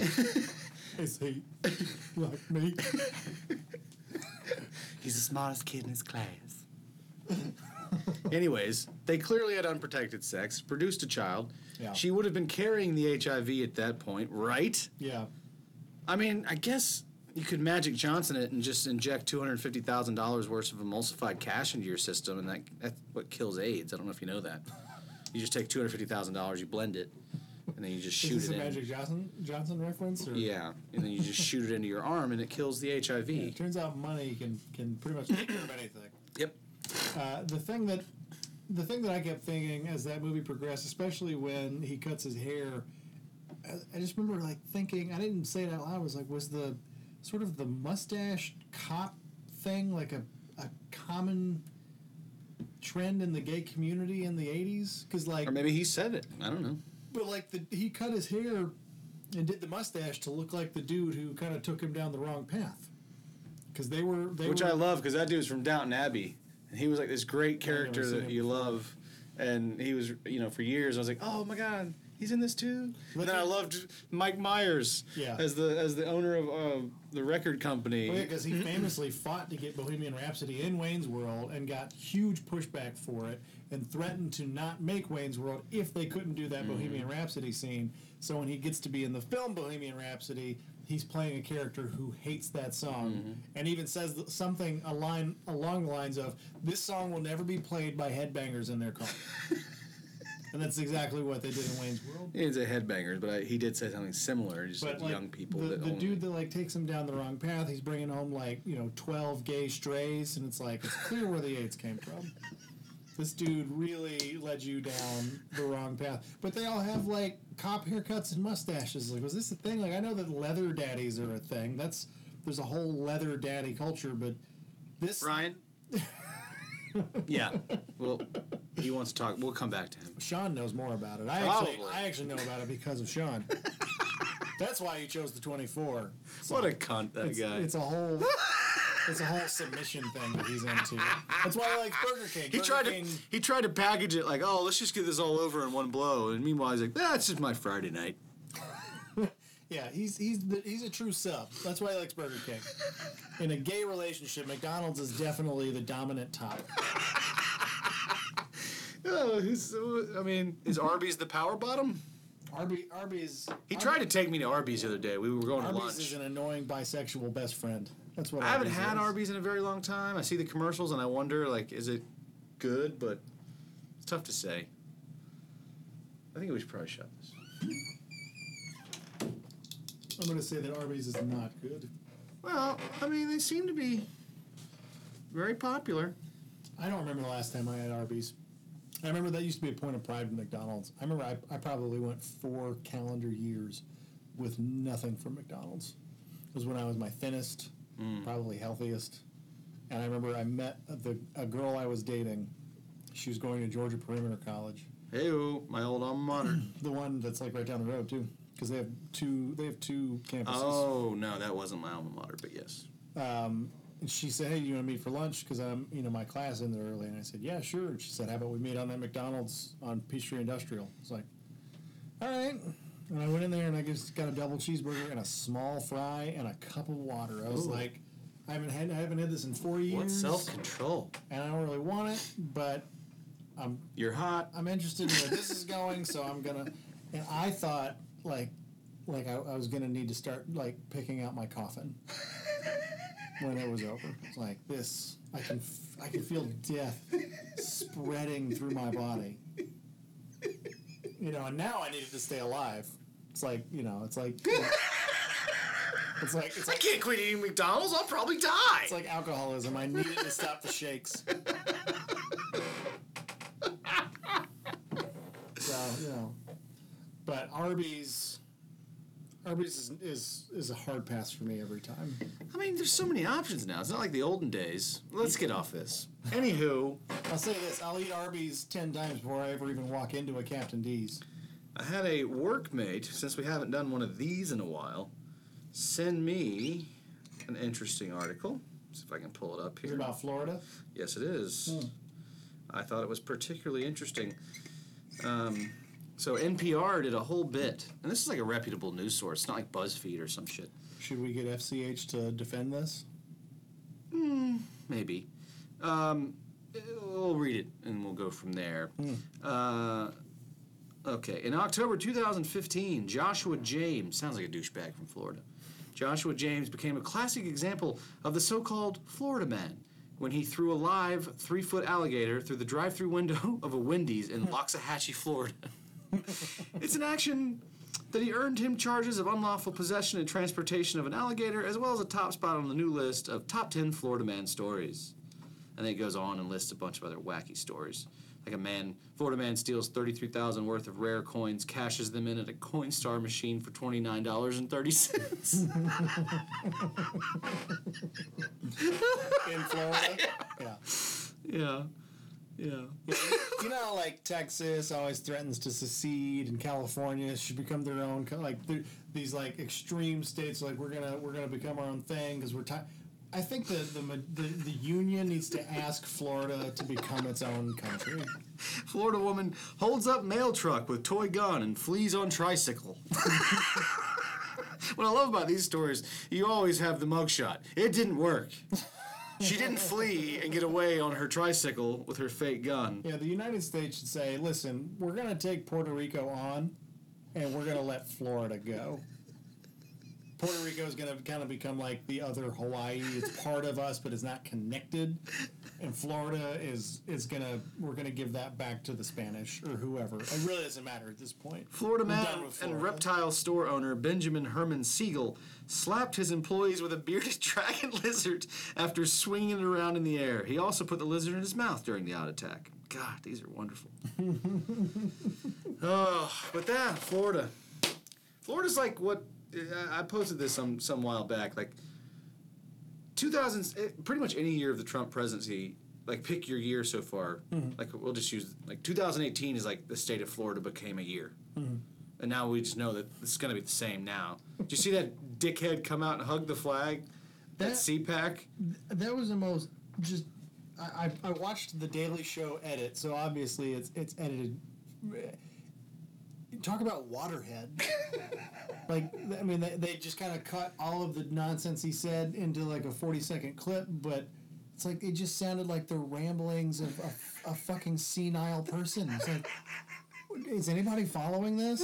And that came after he walked out and hugged the flag. Like, what's that famous book where the retarded big dude hugs animals too hard and they die? Mice and Men. Like, he comes out and hugs it real tight and is like, that poor flag's going to suffocate to death. And he's just over there grinning, thinking about the last Big Mac he ate.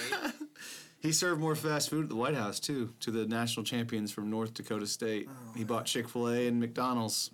Said he would eat a burger at the podium, but it would cause too much uproar with the press. Brother, what do you give a shit about uproar with the press now? Does he have... You could literally take a Big Mac up on the podium with the presidential seal, put your little mushroom-headed dick into it, and get no more weird reaction than you've already got so far.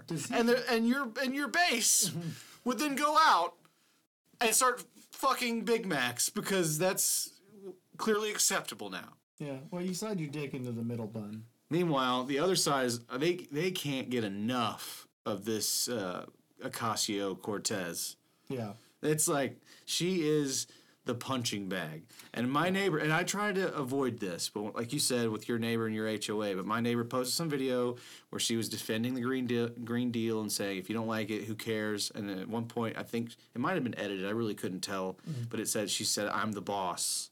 Yeah. Or something akin to that. Yeah. And they were like, all the right-wing nutbags that clearly this woman is were like, someone needs to sew her mouth shut. Someone needs to put tape on her mouth. Oh, so that's what you're telling me. We're snowflakes. So you're advocating just because you don't like what she's saying. And I'll admit, like I've said before, it's a little bit out there. Yeah. But because you don't like what she's saying, you want to physically sew a woman's mouth shut who's a little bit intimidating to you right-wingers. So my response was, are you surprised at all? I didn't say that. I said, are you surprised by this rhetoric? Does it really surprise you when you have the leader of the free world who has to declare that I'm a stable genius? Are any part of this surprising you? Yeah. I didn't get a response. She, first of all, I want to know, in The West Wing and Designated Survivor, both shows that I'm watching simultaneously that take place in the White House, the president has a personal physician who is there to check his blood pressure and his vital signs and make sure he is healthy around the clock. They talk about it all the time, like fucking George H.W. Bush, like lived into his 90s. Jimmy Carter is still alive. Presidents building houses. Yeah, presidents live forever because even when they are no longer the president, they still have that detail. It's like fucking Queen Elizabeth. She's been queen since like fucking World War I. Two, but I know. But she wasn't actually the queen. No, I know. But still, it's like, if you're Prince Charles, you got to be thinking like, fucking Christ, am I ever going to be the leader of this country? They don't even talk about that, dude. They're talking strictly about the son. I know, like, he's just like, he's going to be washed out of history. It's going to be Queen Elizabeth, and he'll get like a spurt, and then he'll probably have a stroke, and then he'll go right to William. Speaking of strokes, let's do a R.I.P. to the one and only Luke. I'm out of Luke Perry. It's fine. There's a white over there if you want. I'll take a white. What I was gonna, I want to know, does Trump have that personal physician who's like, every once in a while saying like, listen, I get it, you're the president, and nobody can really tell you what to do, but I'm telling you, your arteries are slowly, they are filling with plaque. This isn't helping. And Diet Coke does not mean you're on a diet. 12 a day, as the reported source says. I thought about this morning on my drive in. It's I was like, this is a real broad brush way to simplify it. But just in terms of living healthy, I think of liberals as, well, I'm going to start juicing green vegetables for breakfast in the morning because I know that that's good nutrition. I'll get fiber from it, and I'll get clean energy. And then I think of your average simpleton Republican going, I'll switch to Diet Coke. It's like, it could not be what? more I'll different. do the Jimmy Dean egg white microwavable breakfast I'm going to sandwich. switch to turkey bacon. Would you like some raw carrots with your lunch today? No, I'm going to stick with French fries. But I switched to turkey bacon for breakfast in the morning. And I'm only doing one donut, and I switched from Diet Coke to Coke Zero. I'm only using stevia now. Yeah. And it's like, because they were on the radio, they were pointing out that the educated elitism of the left is what will always keep the middle of the country away from them. And I thought, yeah, that's because the right demonizes intelligence. Right. Like, you and your stupid college books, we don't need no learning. I will never forget. I mean, it was I'm watching Fox News. Don't know why it was on. Obama's president. He orders a hot dog and asks for Dijon mustard. And Sean Hannity. Dijon. Oh, this president has to have Dijon. He can't have the regular mustard like the rest of America. I suppose you read books instead of listen to them. I just blew my fucking mind that this was not some like. It's like you're watching The Daily Show or Oliver, and it's like a 15-second bit. Yeah. Made for entertainment purpose. Hannity stayed on that shit for like 4 minutes. Yeah. About the elitism of Obama. Yeah. Because he wants Dijon mustard on his hot dog. And the whole time I'm thinking, Dijon mustard is inherently better than, I like French's regular mustard. Yeah. It's good. But Dijon mustard is better on almost everything. Ham sandwich, hot dog, you fucking name it. Burger if you want it. If you got it, fucking eat it. Honey Dijon for your chicken wings. For your chicken wings. fingers. Chicken fingers. It might be good for chicken wings. It could be great. Yeah. But they were talking about how the left will never reach out to that middle of the country, that flyover state, because of their educated elites, because they think they know better. And it's like, well, yeah. And they even went as far to say, maybe that's the problem, all these professors are on the left. It's like, yeah. Does nobody see the correlation that furthered education ultimately ends up meaning you're a little bit left of center politically? Because you know more? You didn't stop at high school and you've been fucking building shit for somebody else your entire life? You learned more? Sure, I don't know how to repair a brake caliper. I don't know how to do a tune-up. And that's not to discredit people that know how to do brake calipers and tune-ups. And I mean, I'm not an educated lefty, but I understand that people who know more might know more. You're just an uneducated lefty. It's like, yeah, people who got educated, they might know something. Here's what's kind of weird about that. We're not entirely politically aligned, but from the outside perspective, as you've seen, we're pretty much the same person to someone on the right. Yeah. Like, I could say I'm not liberal, but they're going to say, yeah, but you're not right, so that makes you liberal. Yeah, but you're not on board with Trump, so you're a liberal. You're a liberal. But like, no, I'm just not a populist we asshole. both are moderately educated. You have some college, but beyond that, you're self-taught. You read. You have a competent mind. You ask questions outside of your own knowledge. I do the same thing. But we've both worked blue-collar jobs for basically our entire lives. I worked 8 years in a car shop, doing every number of shitty things. I've shared it before. I'll never forget when I spent a week working in Carrollton changing AC compressors On the with prison. Matt. No, that was in Cobb County. Oh, sorry, yeah. But it was Matt in Carrollton who said, Brent, I got to know why you're doing this job because you talk smarter than anybody in this industry I've ever met. I'm like, well, I just choose to speak better. I don't know. Thank you, I think. Hey, what do you say to that? Because I remember there was a lady who used to come to the car shop all the time. And I was just very personal. I liked her a great deal. Did a bunch of work on her car. Always made a good commission on it. But she just looked at me one day and she's just like, honey, you're just going to have to get out of here. This ain't the place for you. And I was like, what do you mean? She's like, you're just too daggum smart. Conyers is not for you. Yeah. She actually, not just the car shop, she labeled the entire city of Conyers as, Conyers just ain't for you, honey. Problem is I'm just that perfect amount of lazy to where I won't. We share that gift as well. I won't apply myself. At 32, I know, like, if I would have just applied myself in high school, I would have been an honor student. Sure. There's no question about it. But I spent all 4 years asking the question, why do I have to do this? Right. When will I ever need this? Well, that's the new wave now, since we're so heavy in LA Confidential. The new wave now is technical schools, and it makes complete sense.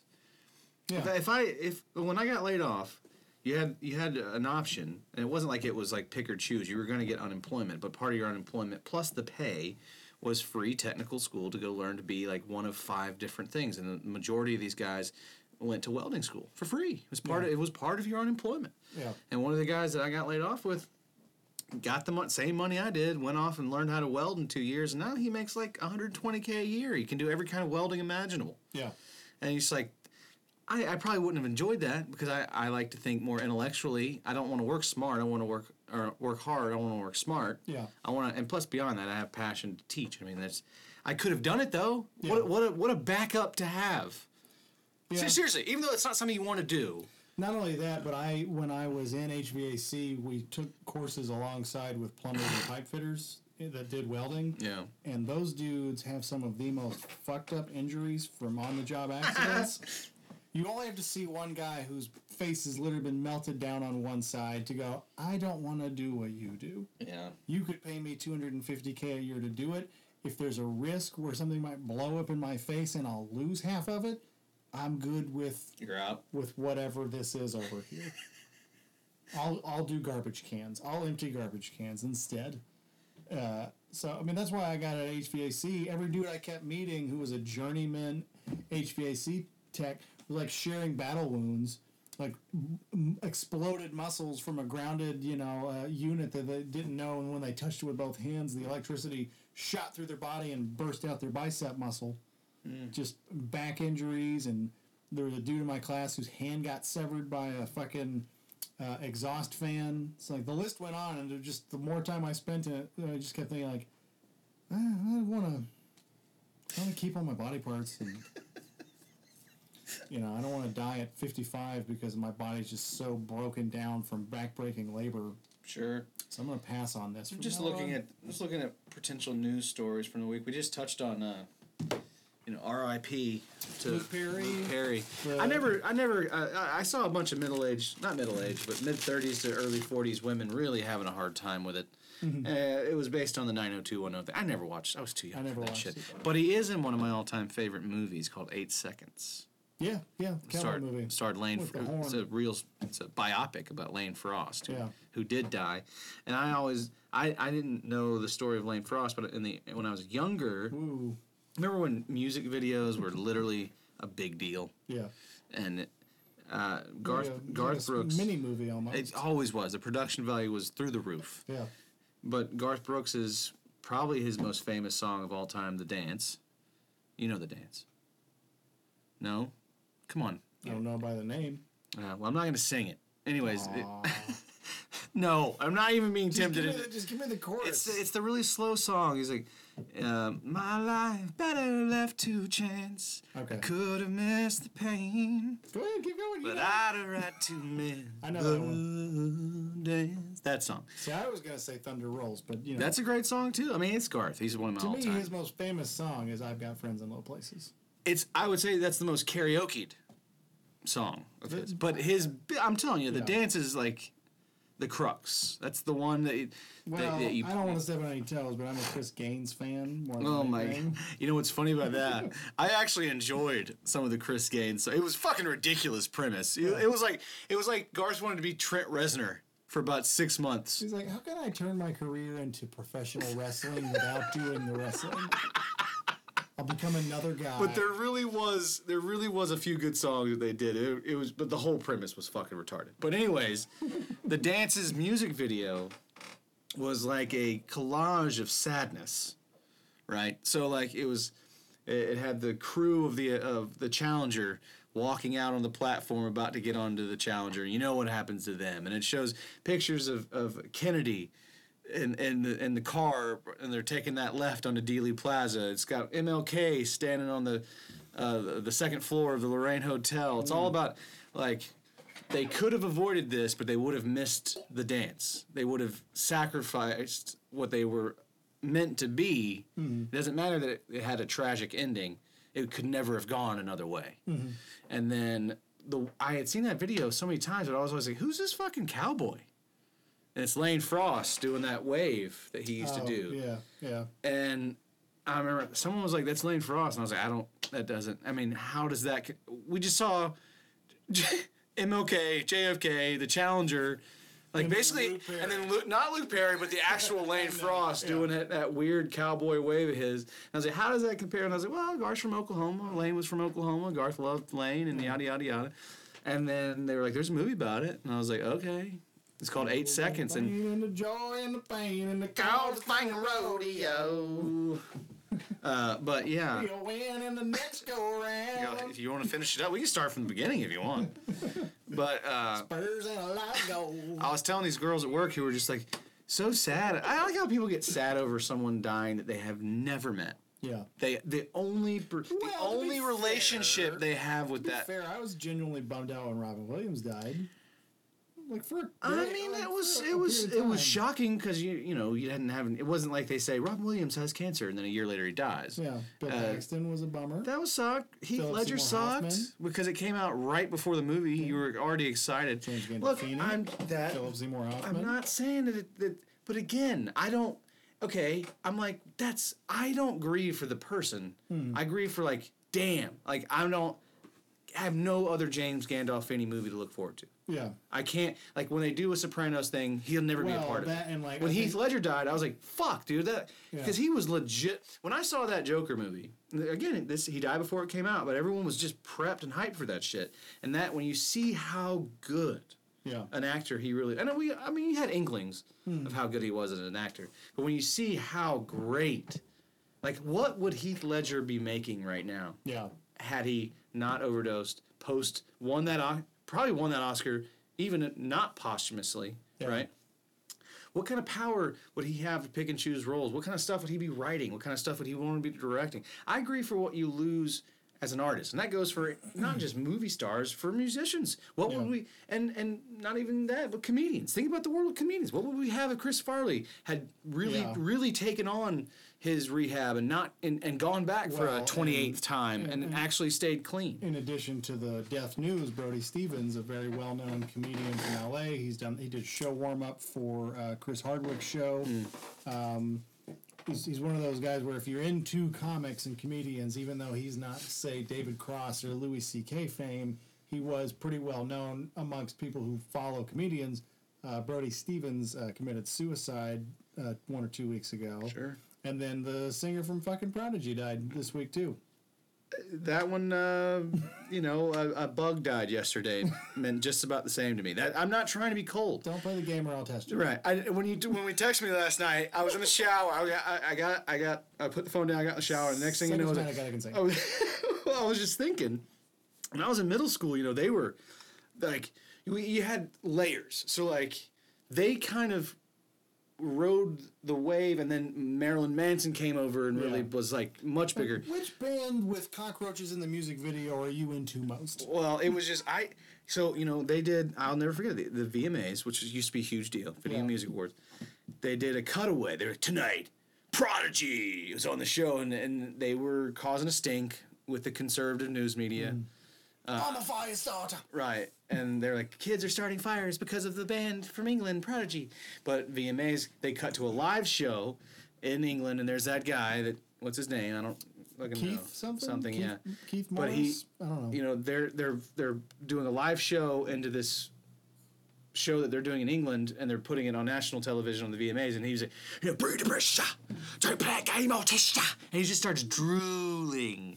And my dad just changed the channel. And it was like, this is stupid. And I actually agree with him. So it's like, yeah, he has his place in the history of music. I'm not taking that away from him. Yeah. But what I'm ultimately getting at is I just don't understand this, and I think it has to be faux sadness towards someone dying. I think what people, like you've mentioned some good ones, Robin Williams, right? When he died, yeah, that's very sad. But I think what people are mourning is not Robin Williams. You never knew the man. Yeah. You knew the character. You knew the guy that we were making fun of you, and all the constant, impressions and the incredible energy. But what you're actually mourning is the person you were when that was funny, when that made you feel good. You were mourning the 10-year-old watching Miss Doubtfire for the first time.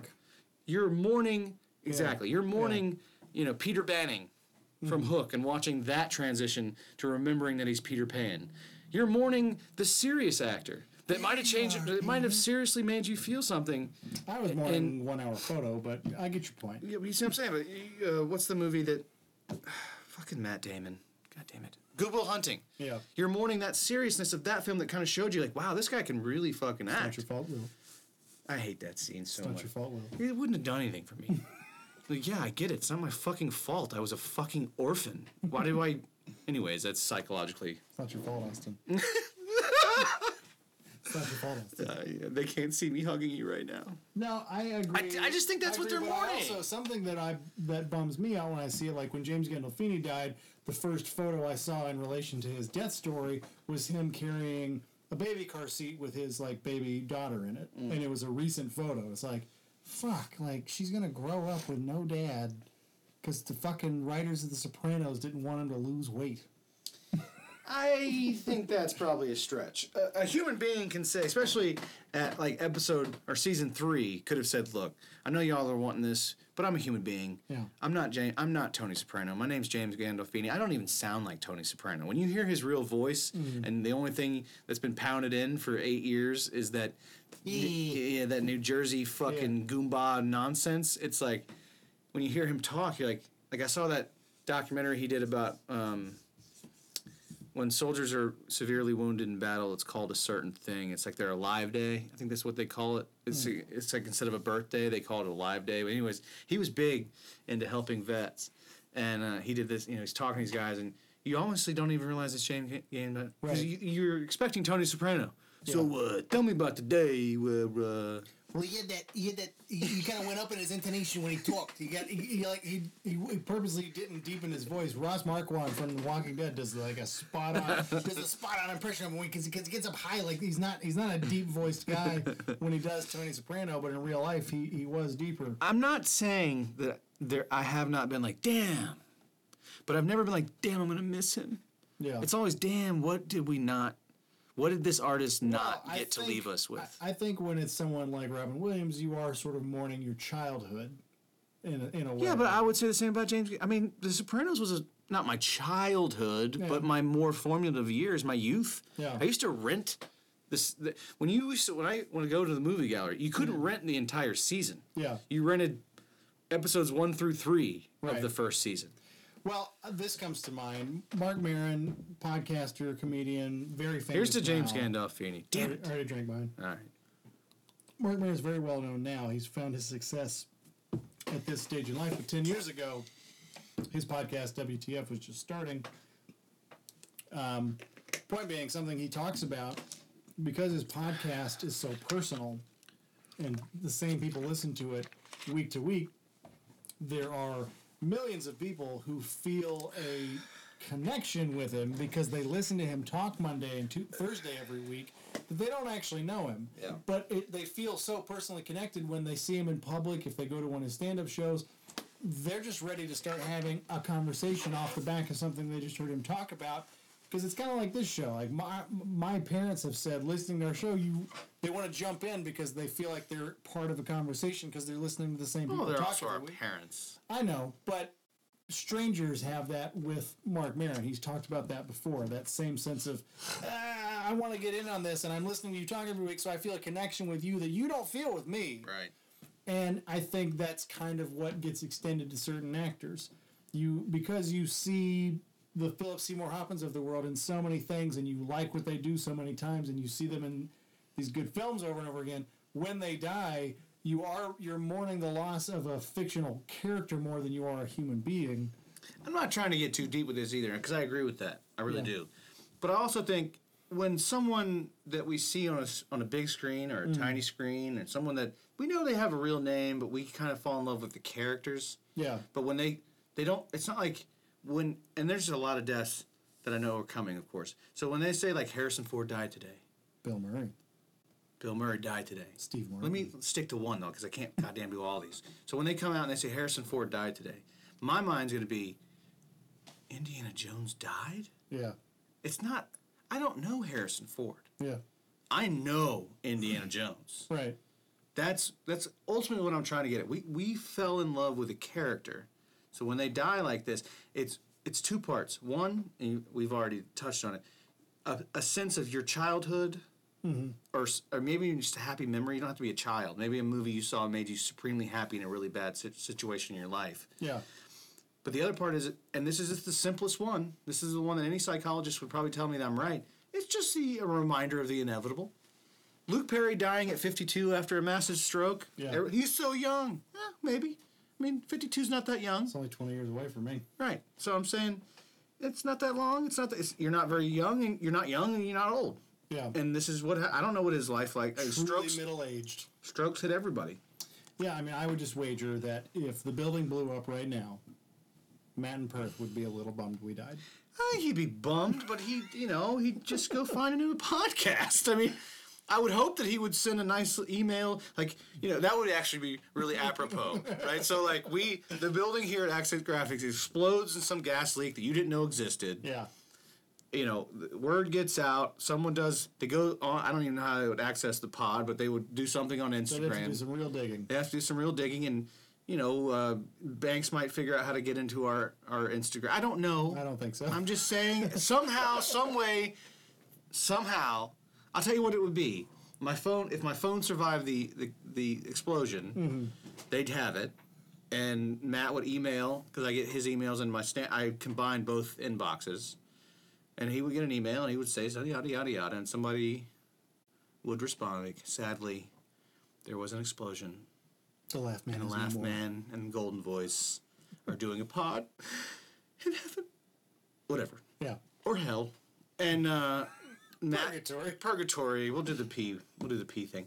But Matt M and P would then probably write us an email that was like a sending off or something. Yeah. Don't do it, because now we're starting to get really weird. Like, I feel like M and P is going to send us some email assuming we're dead. I wouldn't give a fuck if you guys died. I'd miss my shows on Wednesdays, but I wouldn't give a fuck if you died. I really wouldn't. I'd imagine you never sent me that care package. Yeah, that's what he would say. Hope the care package is in the mail. Hope you managed to get that care package out before you drop dead, you bastards. If I don't get my peach pie from the Velocity, very upset. But yeah, no, it's just, I don't know, really, I think we started this with an RIP for Luke Perry, I think. But I find it really fat. Luke Perry. Damn, that's our send-off. That's how we honor the memory of Luke Perry. Luke Perry. But it wasn't even Luke Perry, it was Steve Perry. That's what we'll do tomorrow. I was walking to work, guys. I've been up all night, and I just found the words that helped me encapsulate my feelings about the passing of Luke Perry. And Luke Perry. No, what you should do is go to work and be like, I don't know, guys. It's just really bumming me out that Steve Perry died. And just wait to see how long it takes them to correct you. Who? Steve Perry. Steve Perry, lead singer of Journey. It's a He was on 90210. That's a bummer. They get that Asian guy, Filipino guy, to replace him, and he sounds just like him. And that 8 Mile movie was something, but I'm sorry. We're gonna have to back up here. Luke Perry died, not Steve Perry. The movie you're referring to is 8 Seconds, not 8 Mile. That's an Eminem movie. You've really fucked up in more ways than one. Yeah, well, I just thought that was a psych out on basketball. Steve Perry. But now, forever, at every pickup game at the gym, Luke Perry. But I guess after all this, you see my point. I just don't. It's this part of it really what it boils down to is this celebrity culture. There's a question here, though. Yeah, let's hear it. Who is the celebrity that you would mourn the way that people are mourning, bunny rabbits? Luke Perry, like, is it? Well, I've kind of already touched on it. Who's still living that you would go fuck, and you dwell on it for a while. One, here's the thing. When I was younger, and not much younger, 10 years. Ric Flair. That's gonna be hard. We'll get there, but that has nothing. Let me focus on the here now. There were two that I knew that I always said when these two guys die, I'm gonna have a bad day. Mm-hmm. Now, notice I just said bad day. I didn't say like my month is ruined. Yeah. My year is ruined. I just said it's gonna be a tough day. Andy Griffith. Mm-hmm. I grew up on Andy Griffith, right? I don't know. I never met Andy Griffith. I grew up on his comedy, and I grew up every single night when my dad came home, we would eat dinner, watch Andy Griffith from 6 to 7 on TBS, the Superstation, and then the Braves would come on. Mm-hmm. That was our nightly ritual. Yeah. Dinner, while we're watching Andy Griffith, laughing, Braves. Yep. And that was my whole youth. So I knew when Andy died. And not only that, I remember riding in He's dead, right? Yeah, riding in the car with my grandfather. We would listen to the old Andy Griffith comedy. A lot of people, not yourself. I've told you, I have a dream, and it is a dream, of doing not a sideshow, but doing a kind of, I guess you could only call it a. Well, you did sideshow. It's kind of a vaudeville honorary show to celebrate a piece of his culture that a lot of people don't. They only see Andy Taylor from Mayberry. Right, they never saw the blackface. You're a dickhead, dude. Well, you say vaudeville. I don't think Andy Griffith ever did blackface. I can't know that. He might have. He was from Mount Airy, North Carolina. I don't know. He came close in our Insane Clown Posse picture. That's just idiot face. That's not blackface. That's juggalo face, an entirely different subsect of idiot. Andy Griffith and juggalo. We do have that picture, but we need to finally make those t-shirts. We do. I honestly thought that when he died, I would be sad, and I was, but I was not sad in the sense that I thought I would. Because again, for me, it was even early. I knew that I'm not really sad that this old man who had lived a wonderful life died. Right? I was sad that it was just one, a reminder that we're all going to die. Number one, always. And two, that, when I was a kid, this was my life. It was the sadness came from the realization that my dad is going to die. Yeah. And I'm not trying to go all deep and introspective here, but that was the sadness. Was like the moments as a kid that define you, that stray Monday, Wednesday, any night of the week where your dad comes home and you eat dinner and you watch Andy Griffith, that is dead now. Yeah. It was dead a long time ago, to be honest, but it's officially dead now. The other one was Larry Munson, the famous Hunker Down. Come on, dogs. Yeah, I mean, I touchdown! It's a touchdown! I could do the whole thing, the whole floor. I had memorized the calls. I have The VHS tapes. The Munson's I Greatest Call. love- Buck third down on the 8. In trouble. Got a block behind him. Gonna throw on the run. Complete to the 25. To the 30. Lindsey Scott. 35, 40. 45. Lindsey Scott. Lindsey Scott. Lindsey Scott. I mean, the whole thing. Well, I used to love when Tim Andrews would do the young co-eds, Larry Munson. That is the other side that made me less sad when he died. When he found out what a fucking creeper Larry Munson really was. Yeah.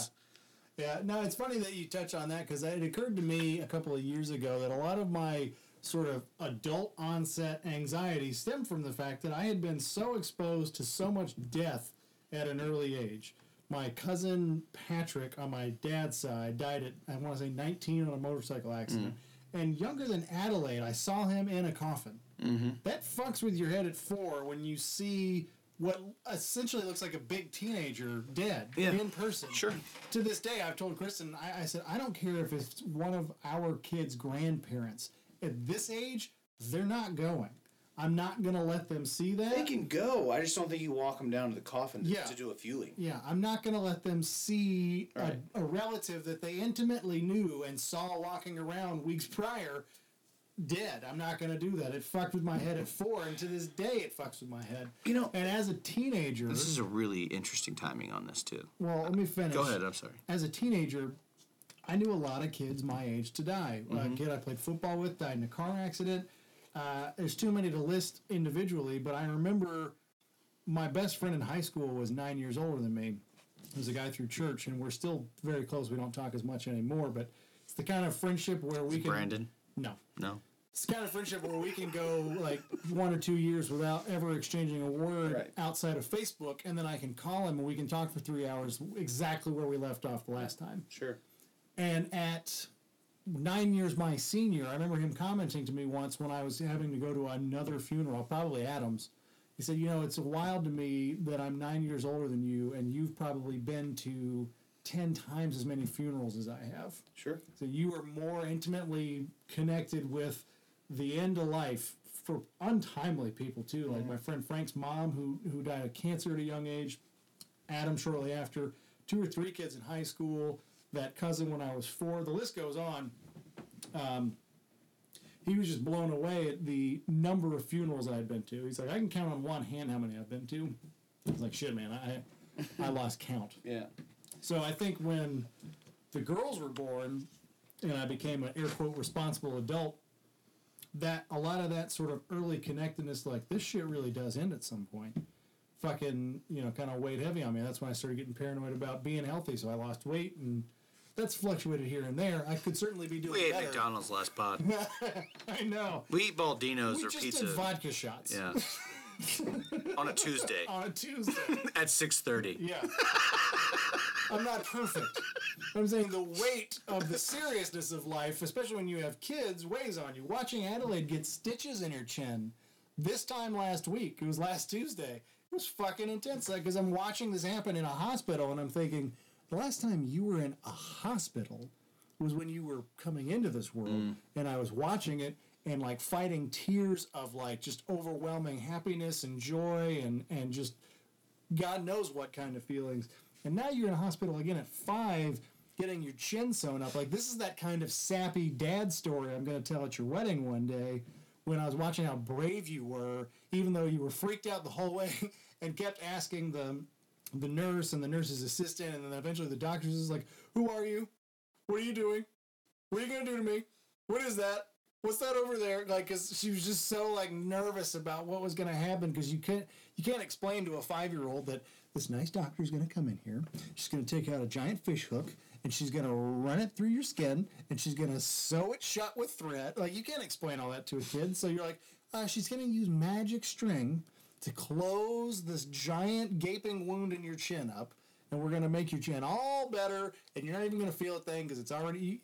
You have to explain it in, like, little kid terms, and the whole thing was just such a trip because it's like, it's just wild to see the evolution of life. You're 5 now. You're going to be 6 this year. You're getting stitches. Other than surgeries, I've never had stitches because I was never the kind of kid that would take the risk where I might end up needing them. Right. And she's on a playground, splits her chin, and, you know, the biggest hurdle after she stopped crying was just to get her to leave it alone so we could go get it taken care of. Right. But you were saying it's weird timing. Well, I was just listening to I got distracted because that KOP post is getting a little sideways. I was listening to NPR and they were talking about the developers of Sesame Street really focused on how to address death with children. And, their lead psychologists and all these people were saying that for a child, when you're explaining death, the metaphor they use was kind of like how a child eats. Mm-hmm. So if you give a child an apple, or slices of it, it doesn't fucking matter. When you give a child an apple, they'll take a few bites and they'll put it down. Mm-hmm. And you might find that in an hour, they'll come back and they'll take a bite. And this is true. They'll take another few bites. I've seen it. Yeah. You've seen it more than me, but... That's how my kids eat dinner. Mm-hmm. I'm going to have a little bit now, and then I'm going to go back to the Legos. Right. And then I'm going to go back to the baked beans that were warm and delicious and that are now ice cold. I'm going to eat a few more bites. Yeah. So these psychologists focused on that. They took that as like, okay, that's how a child eats. That's also how a child internalizes knowledge that they don't have the capacity to understand. Yeah. So they were saying when you're dealing with death, this is how they packaged it. So they did an episode, a now famous episode, where the local, I think he was the grocery man. This was some time ago. But in the show, and in real life, he had died. Mm-hmm. So in the episode, Big Bird has made a painting of him that he wants to give to him.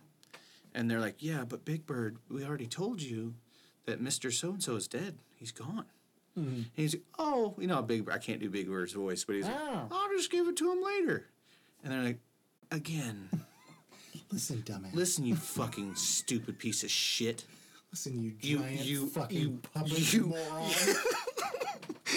Listen, you oversized, totally unrealistic fucking bird. What fucking bird looks like you? The answer is none. None, because you're a guy in a fucking bird suit, Thomas. So stop with this shit. I already told you that Mr. McBeavy is dead. I like how you went with an Andy Griffith character, Mr. McBeavy. I love it. But that's how to be, now down La La Land, off topical. Took a hard right. Well, I'm trying to introduce some humor. Oh, yeah. It's been fairly serious, so I appreciate it.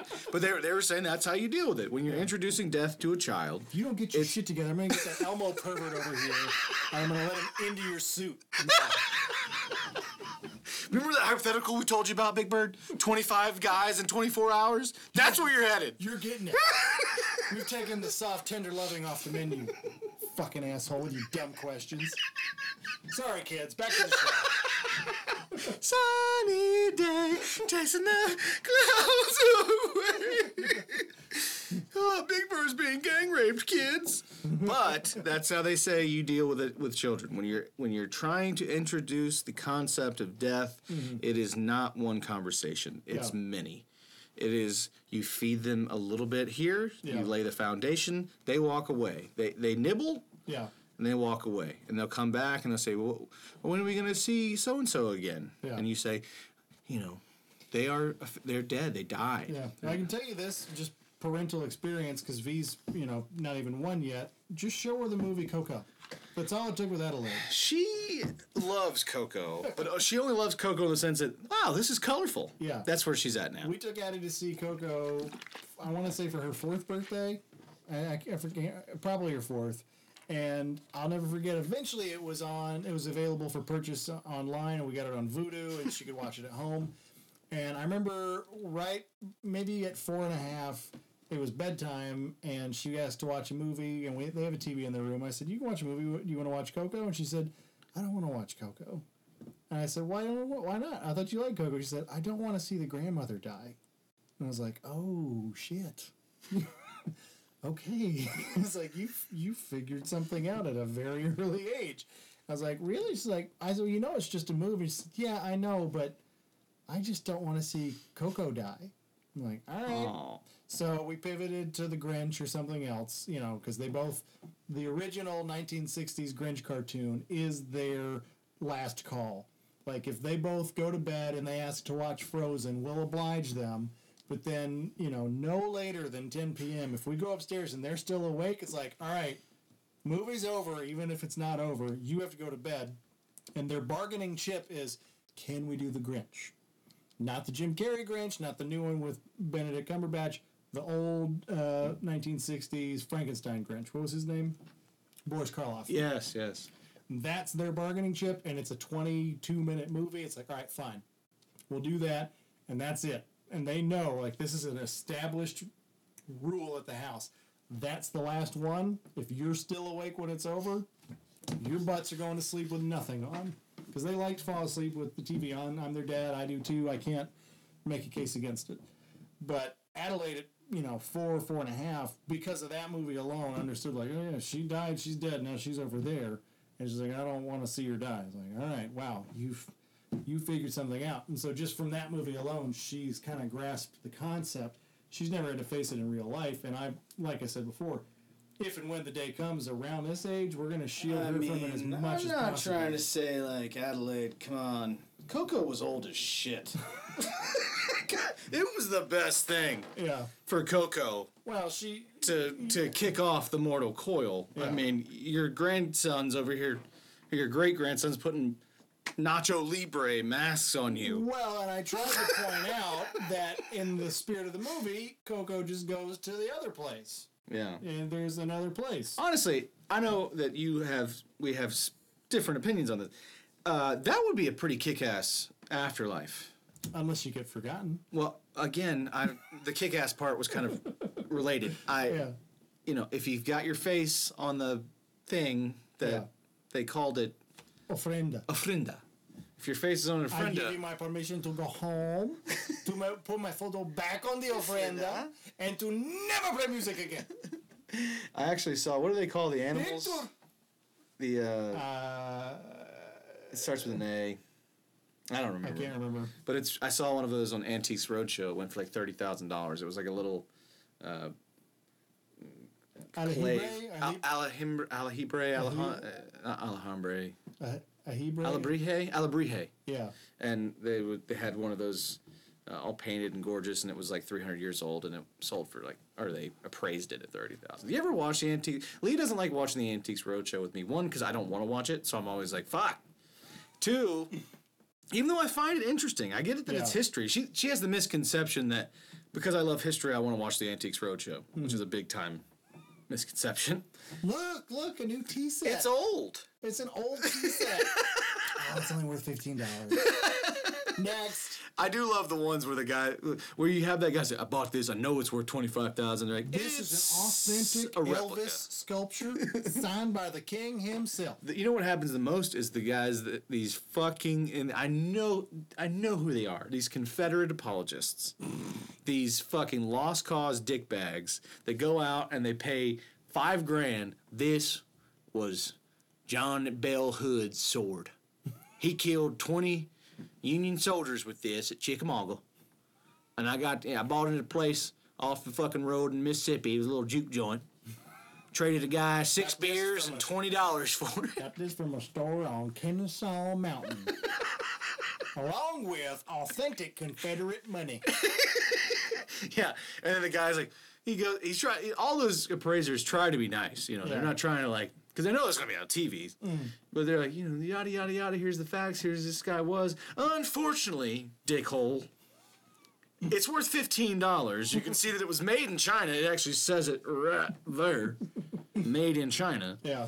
But I watch these shows, and I it's just so fucking ridiculous. Because, there's often some cool shit on there. And there's occasionally that one thing that are like, this is a remarkable find. I would have this insured for no less than $400,000. That's a rarity. This is an original mint condition Charmander Pokemon. It's 4 years old. You get everyone's like, bro, that's worth a lot of money. Is that in mint condition? Yeah. But I love it when... This is a Beanie Baby. This is why Leah doesn't like watching them. Because every time that something that I find to be just... Like, if it was in your house, it would just be junk. Yeah. It's like jade. You see a lot of jade come on there. Japanese jade. Yeah. Right? And it's cool. Bitch Foxley Hags. But, yeah, Bitch Foxley Hags. But it's just not fucking that cool. If you're in a home where you're displaying a bunch of jade dragons, I honestly half expect to see samurai swords on the wall as well. It's like you're that asshole that has jade and samurai swords that you bought online, just all over your house. Do you have a kimono too? Yeah. Is that really? Yeah. Like, do you go to bed in your kimono? Like, what the fuck?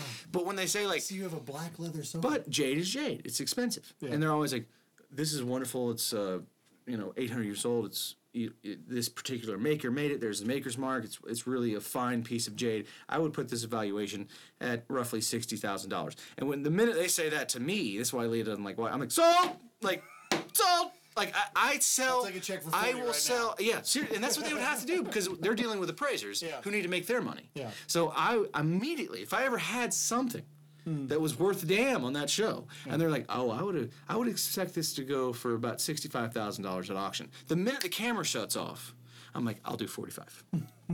You get 30%. And they're going to be done. Yeah. I wonder how often that happens. Yeah. Because a lot of people are crying, this is my great-granddaddy's, and he lived with it through hard times. This was my great-grandmother's jade dildo. Handed down through the generations. This was used to pleasure my great-grandmother. The truth is... Because my great-granddaddy was impotent. It wasn't even a dildo. It's just what she used as a dildo. And to find out now that it's not only the reason my great-grandmother was able to achieve orgasm, but it's also going to help me retire. It turns out she added the balls much later, but we took those off. My great-granddaddy couldn't get an erection. And they say it helps a woman get impregnated if she also achieves orgasm. And I might only be here today because of this jade dildo. But this and to find out now that it's worth $40K, I'm going to sell it. I'm going to sell it. It's only to help someone else. I burnt through my lottery winnings, and I'm back in the trailer. And this money's going to help me go a long way to get back to, at least not in the trailer. I cannot tell you. It's the percentage is more than 9 of 10. It's like 9.7 of 10. Sold. Like, there's nothing. I don't. Even when they say, like, it has very much sentimental value. Yeah. My dad bought this during R&R in Vietnam at Bring Cash Alley in Saigon. He carried this watch in his ass. I'm like, I don't give a shit if he carried that motherfucking thing in his dick hole. Yeah. I like sold. There's not, because at the end of the day, it's just junk. Yeah. It's all I've been to the Louvre. I walked in that place for 4 hours. Very interesting spot. Went at the right time. Wasn't too crowded. I'm looking at most of this stuff, and they're like, this is 4,000 years old. And you're like, sold. Like, I wouldn't have that in my house. Yeah. I don't care how old that is. I really don't. Someone does. That someone will pay me. Yeah. I don't need this shit. My favorite. And I'm not a minimalist. I want to preface that because I tell people, like, they're like, because Leah always wants to get rid of shit, and I'm like, that's fine, get rid of it. I don't give a shit. I really don't. Whatever you want to get rid of, get rid of. I know my active goal at our house. I tell Kristen this all the time. Is that I want it to be shockingly easy to the people who volunteer to help us move one day. When they come here and they go, you guys don't have that much. I'm like, yeah, it's because we got rid of almost all of it. Like, we'll need less than a U-Haul truck, a few volunteer SUVs, and we're moved. So I want people to be blown away by how few things we have. I want as little clutter as possible. But I love kind of along the lines of what you're talking about. I love when you watch Pawn Stars and somebody's convinced they have something valuable and they get told, yeah, this is a fucking toy. This is garbage. Nobody would ever pay you money for this. But on the flip side, I also love when the Civil War historian comes in. He's like, I'd value this at $70,000. And then he leaves, and they cut to Rick.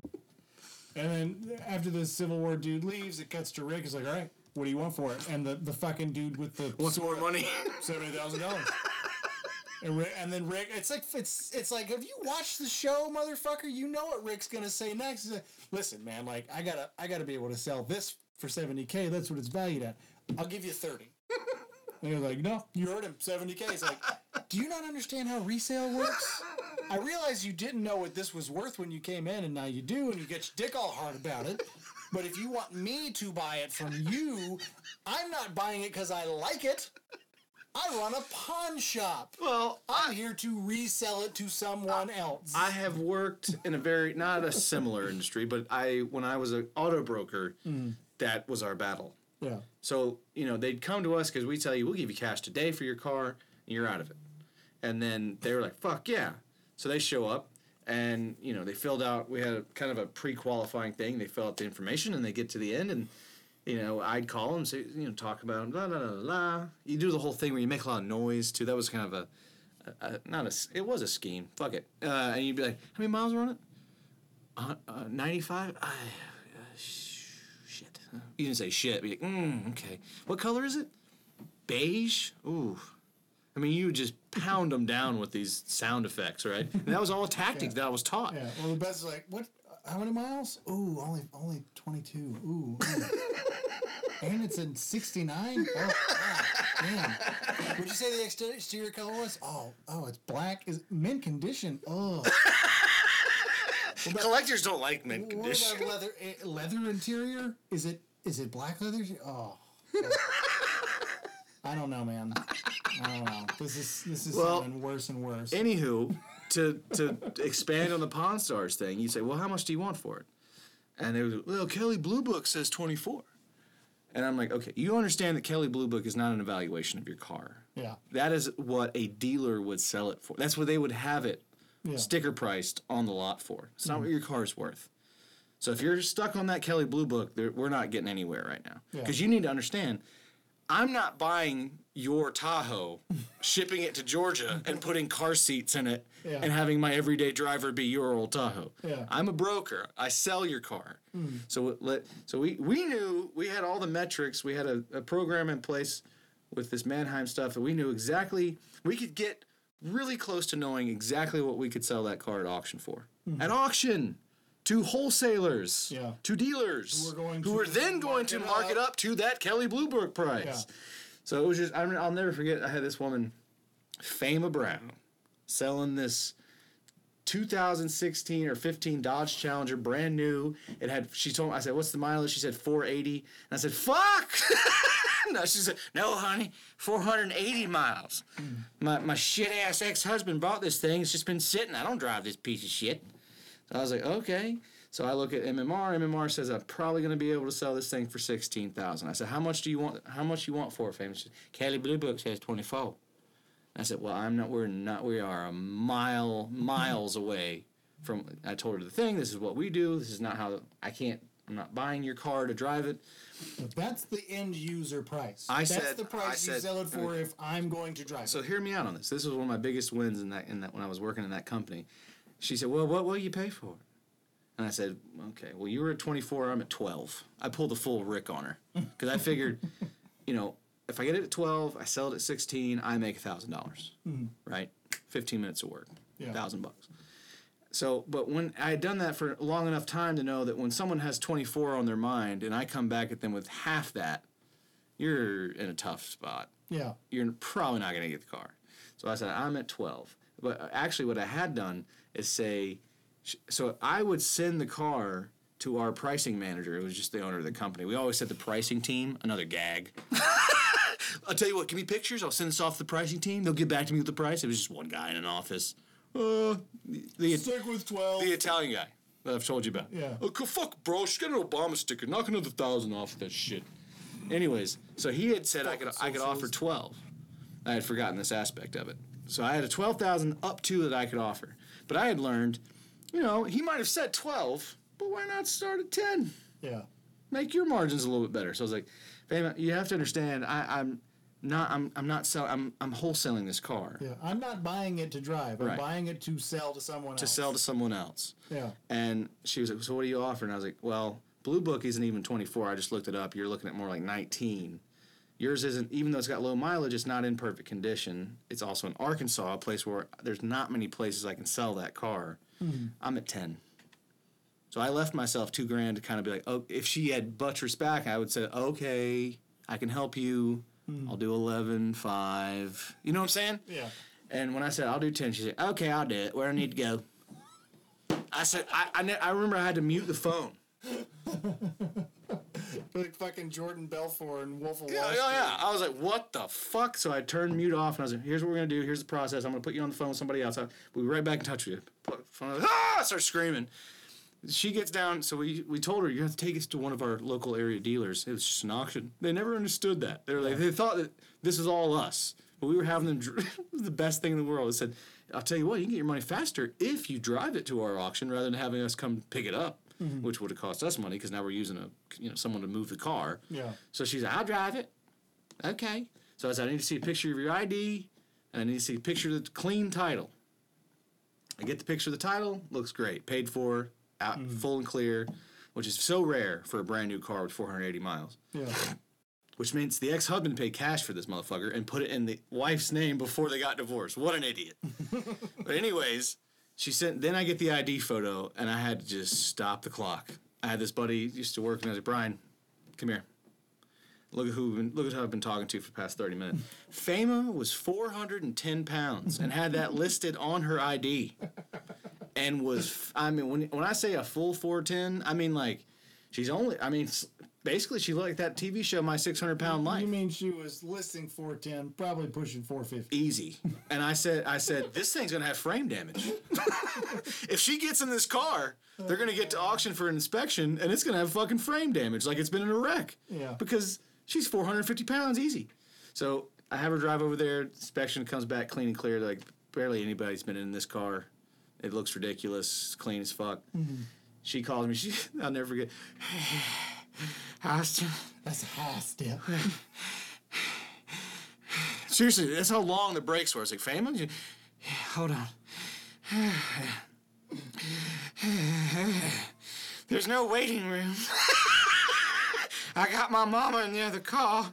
I was like, go sit with your mom. They're doing the inspection. It'll be done in 15 minutes, yada, yada, yada. She said, when do I get paid? I said, as soon as the inspection comes back, we're going to wire that right into your account. There's no check. You can check your bank account. You'll see the money. You drive away. Done and done. Mm. Everything works out as expected. We get paid. Never hear from her again. I got the car at 10. It sold for 19. It was one of the largest commissions I ever got when I worked there. I got 25% of 9,000. Don't do math. I guess that's roughly 2,200. We're only good at science here. Right, $2,200 or something. And I just remember being like, for 45 minutes of work, I made $2,200 and got to see the greatest driver's license photo ever. And it just goes back to what you were saying. People's expectation of what they own being worth something. Yeah. And it's just not. It just really isn't. Nothing you own. Look, let's go weird with it. Nothing is worth anything in reality. Well, money's not worth anything. Fucking nothing. It's not even back to the gold standard anymore. Well, it's been a long time. But think about it, like, we have this money, and the only thing that makes that $20 bill worth $20, which what the fuck does that mean? Yeah, you and I agree that it's worth $20. This is worth $20. Our whole fucking system's weird. I just wonder, like, when coins were introduced, right, in the early cultures, when worth was based on I have X amount of food, I need X amount of clothing. Like, that seems reasonable. Yeah. I have this amount of corn. I need this amount of medicine. Yeah. Right? Fair trade. You need food, I need medicine. Yeah. Where the fuck are we? Like, when they introduced coins, where people were like, what the fuck is this? No. See, these coins represent 120 of medicine. 120 of what? Of medicine. I thought we had universal health care. We have to save sex, because I've been holding back a pee for like 9 minutes. This is fine. I once drank are you familiar with Samuel Smith's? Mm-hmm. They do that oatmeal stout, and they have a couple I enjoy. I was at my friend Mike's house. I don't even think I was 21. I was just way off topic from where we left off, but you're drinking a 3-year-old beer, so it came to mind. And we'll figure out a way to tie this into LA Confidential. I was watching it while you were in the banyo, and part of me was wondering if it was hard for Kevin Spacey to keep his horny gay hands off of Guy Pearce during the filming of this movie.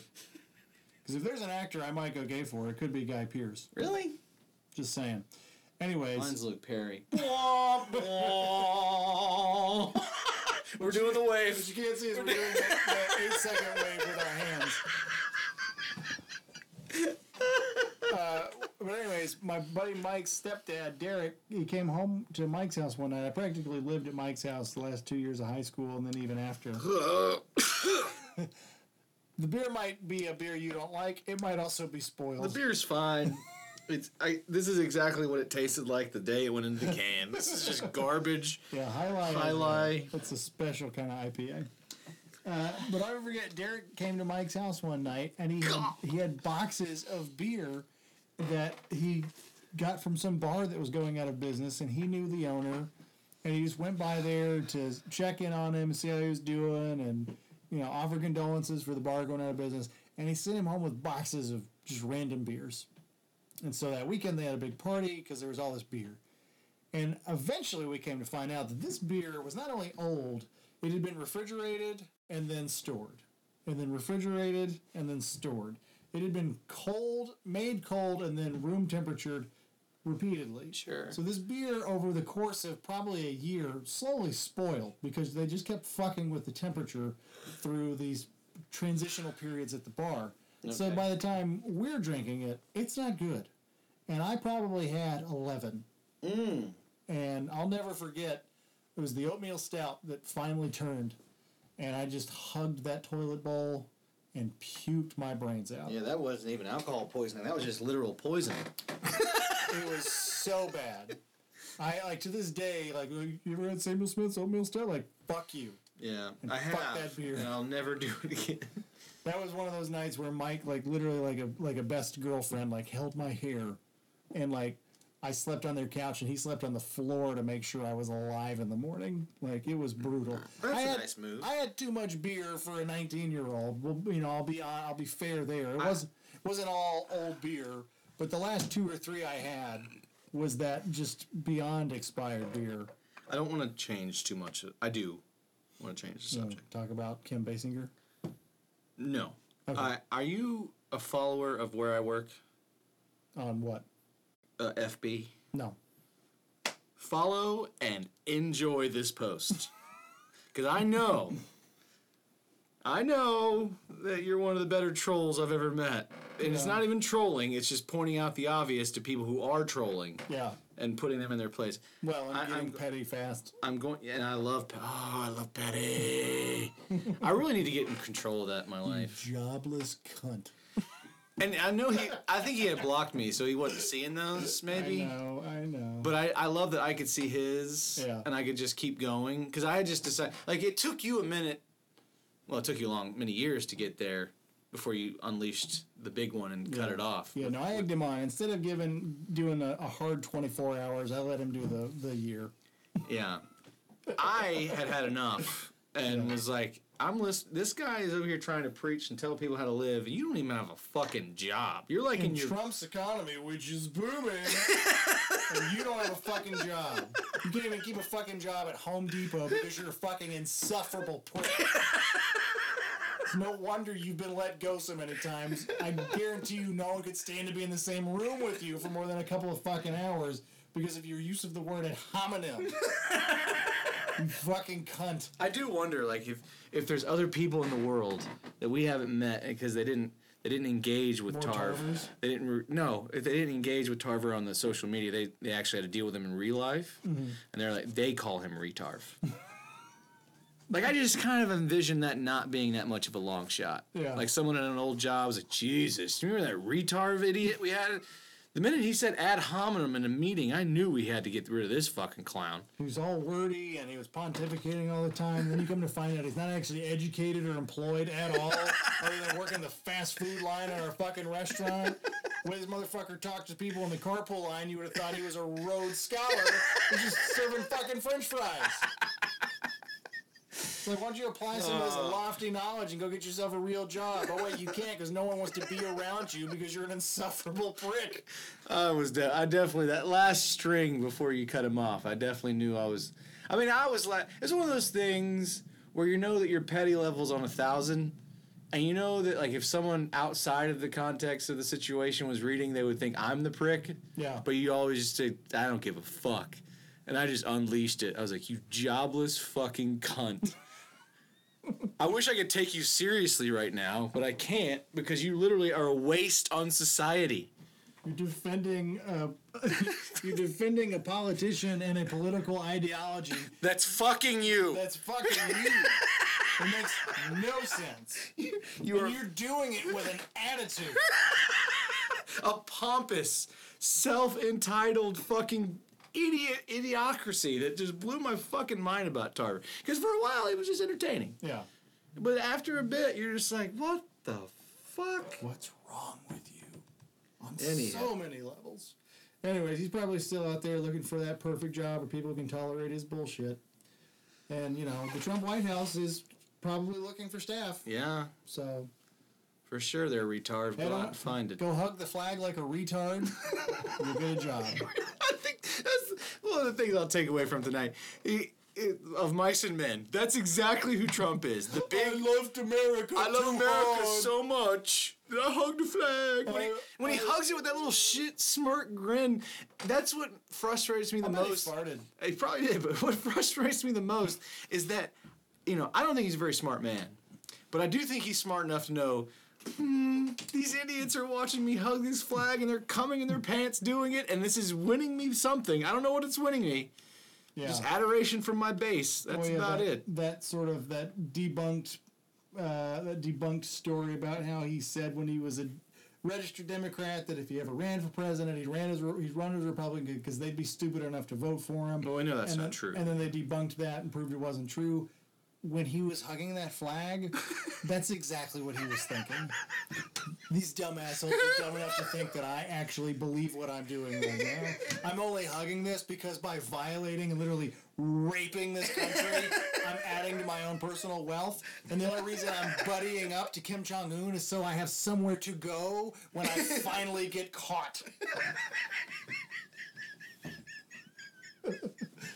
He's got a few places. He's got Russia, Saudi Arabia. Yeah, he's friends with 3 nations that if Barack Obama had even winked at, Sean Hannity would have been like, unpatriotic, anti-American motherfucker. Sean Hannity would have said motherfucker on Fox News. Trump does is like, this is a great day for America. He's befriending all of our enemies. It's so good that we're finally... I mean, I'm honestly waiting on Trump to go, you know what? Fuck Israel. And just waiting to see what Sean Hannity does. Like, He'll turn that. what's he gonna do? Is he? And then Sean Hannity like pauses for a second. Yes, Mr. President. Fuck Israel. Fuck Israel. I'm pro-Palestine too. Like, the fuck? Are the Democrats now gonna be pro-Israel? How does that work? Oh boy. That will be fun. But yeah, Anywho. when he went to that summit, I was like, I think he's just buddying up with this guy so he has somewhere to hide when he eventually gets in some real trouble. It's not true, but if it is, I like the sound of it. The fact that old DT would have to be in North Korea with little to no power. And I don't mean like power in the That's sense why of he's- like control. I mean like no power. That's why he's fighting out the economy. Trump needs the North Korean economy to get just good enough for one McDonald's. And then when he ultimately gets caught with some really He needs shit, cable. he can flee. He's not going to have the internet, but he'll be okay. He'll have McDonald's and he'll be best friends with the country's leader. And that's all you need. Well, anyway, we'll wrap this one up with that. Our little usual diatribe, because we now live in the fucking twilight zone. But nonetheless, That Cohen interview was great. we don't need to go back into that. We've touched on it enough. WFUCK! Bam! 97.5. Coming up next, we got traffic and weather. We've got sports with Skip and Dabber. We haven't heard from Skip and Dabber on the actual show in quite some time. We need to get Jamie Skip and Dabber on the radio. We've got sports with Skip and Dabber. We've got the Hollywood Report with Producer with that Berg! Burger King loving moron Sean, the one who doesn't even listen, the one who would choose 24 dicks in 24 What hours. a cunt! What a dumbass. All you have to know is Whopper over Big Mac. He goes Whopper. What a stupid bitch. Wah, wah, wah. What kind of ladies' underwear are you wearing today? We already talked about it. It's in those pink Fat Tuesday Mardi Gras numbers. Mardi Gras underwear. Producer Berg's gonna have to flash some dong to get some beads. Some dong for the bong. All right, folks, stay tuned. Anyways, we got coming up next. We've got Daughtry. Not for real, man to feel. Garth Brooks are coming up after that. It's Coming up next, we got- coming up 1990s next. country music night. Coming up next, we got Chris Gaines. I don't know any of the I Chris. know It rains and it shows. I don't know. That's like the one song. Hey, fuck it. Wrap it up. I'm gonna have to apologize, folks. Golden Voice does not know any Chris Gaines songs. Who the fuck does? Holla.